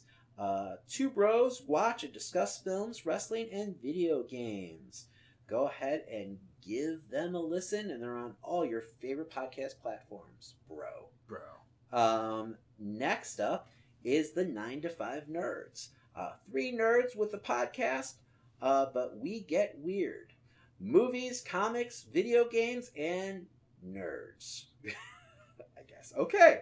So, but they're a great podcast. They're on iTunes. Give them a listen. Last but not least, Jules Hannaford of Hong Kong Confidential. Hong Kong Confidential podcast and author of Fool Me Twice memoir and an Aussie teacher in Hong Kong. It's a great podcast, a really interesting listen, and I know they're also on iTunes. So go ahead and check them out, and also check us out. Yes, make sure that you're checking us out on DramaCityProductions.com, but also on every other platform that you can find podcasts. That's right. All your favorite platforms, we're there. Okay? Yes. Trust us. If you can't find us, you're not really looking at us. We're just a Google away. Yes, honestly, we are. So, I mean, Stitcher, Podbean, iTunes, You got this, Spreaker, You got fucking... this. goddamn, I'm out, man. I don't know why you keep doing this to yourself at this point. Because I'm going to nail it one of these times. Why are you doing it? Because I feel like I can do it, man. But there's like 10 of them. So iHeartRadio, yeah, whatever. You can find us. Anyway, Yes. Google, motherfuckers. You can also find us on social media. Google Play! No, I'm sorry. Go ahead. On social media, that means Facebook, Twitter, Instagram. That's right. Go ahead and check us out there. We are your nerd hub for pop culture, goddammit. Yes. So, and then you want to check out the band that you're listening to right now, Them Guilty Aces. Yes. Great rockabilly band from the Chicagoland area. Always playing shows every weekend. So if you're in the area, go ahead and check them out. They're also on iTunes. Got some great fucking EPs and LPs up there. Do kids still call them LPs? Did we figure that out? I don't even know what LP stands for. Nice. So anyway, but yeah, go ahead, download their stuff, and they've got some awesome videos on YouTube. They just shot a new one, I believe, a couple weeks ago. So they've got a lot of material for you to devour. And not to tease, I am working on something that Greg Brebner might have been working on. That's right. He dropped us a new track. We're just trying to figure out where we're going to fit it right now. So it's a good thing, a good problem to have, right? Yes. So we've got a lot of great music for you guys. You know, it's a kind of bookend the show. So that will be coming soon. But yeah, if you are interested in Greg Brebner's music, he was our original theme music. You can hear him over on SoundCloud and check him out on Instagram. Fuck yeah. Give him a follow. So. All right, well, that's going to end this show. All right, man. Where are we at? 3 hours? Just about, almost. Jesus Christ, man. I was like, coming into this, I was like, 2 hours tops, man. There's no way. Down at Royal Rumble. Oh, fucking Royal Rumble. Well, hopefully we're going to slow down on the wrestling a little, you know. No, it's the road, man. We're on the road to WrestleMania. It is our the road to WrestleMania, man. season. I need a break. It's like 8 hours of wrestling every week. Jesus It's going to be Christ. nothing but horror and fucking wrestling for Vince the next 3 McMahon months. hates me, and he's trying to kill me. I shouldn't take the shit personally, but I am. Vinnie Mac hates me. Damn it. I just hope it's good. Like, just make it a good 8 hours, you know? Because that's, I mean, literally, if you do the math, it is close to 8 hours of fucking wrestling. Yeah, it will be. You know? And then you throw New Japan in there? Jesus Christ. Alright, man. Well, fuck me. But you guys enjoy yourselves. Yep. More content for you. This is Christian. And this is Damon. That was the amazing Christian.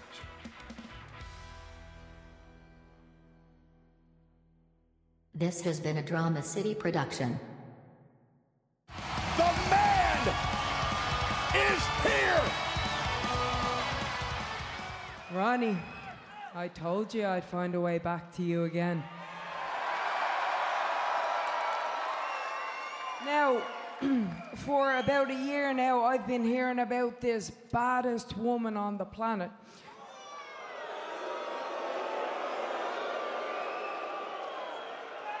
But the last time I came to your show, I dropped you right there.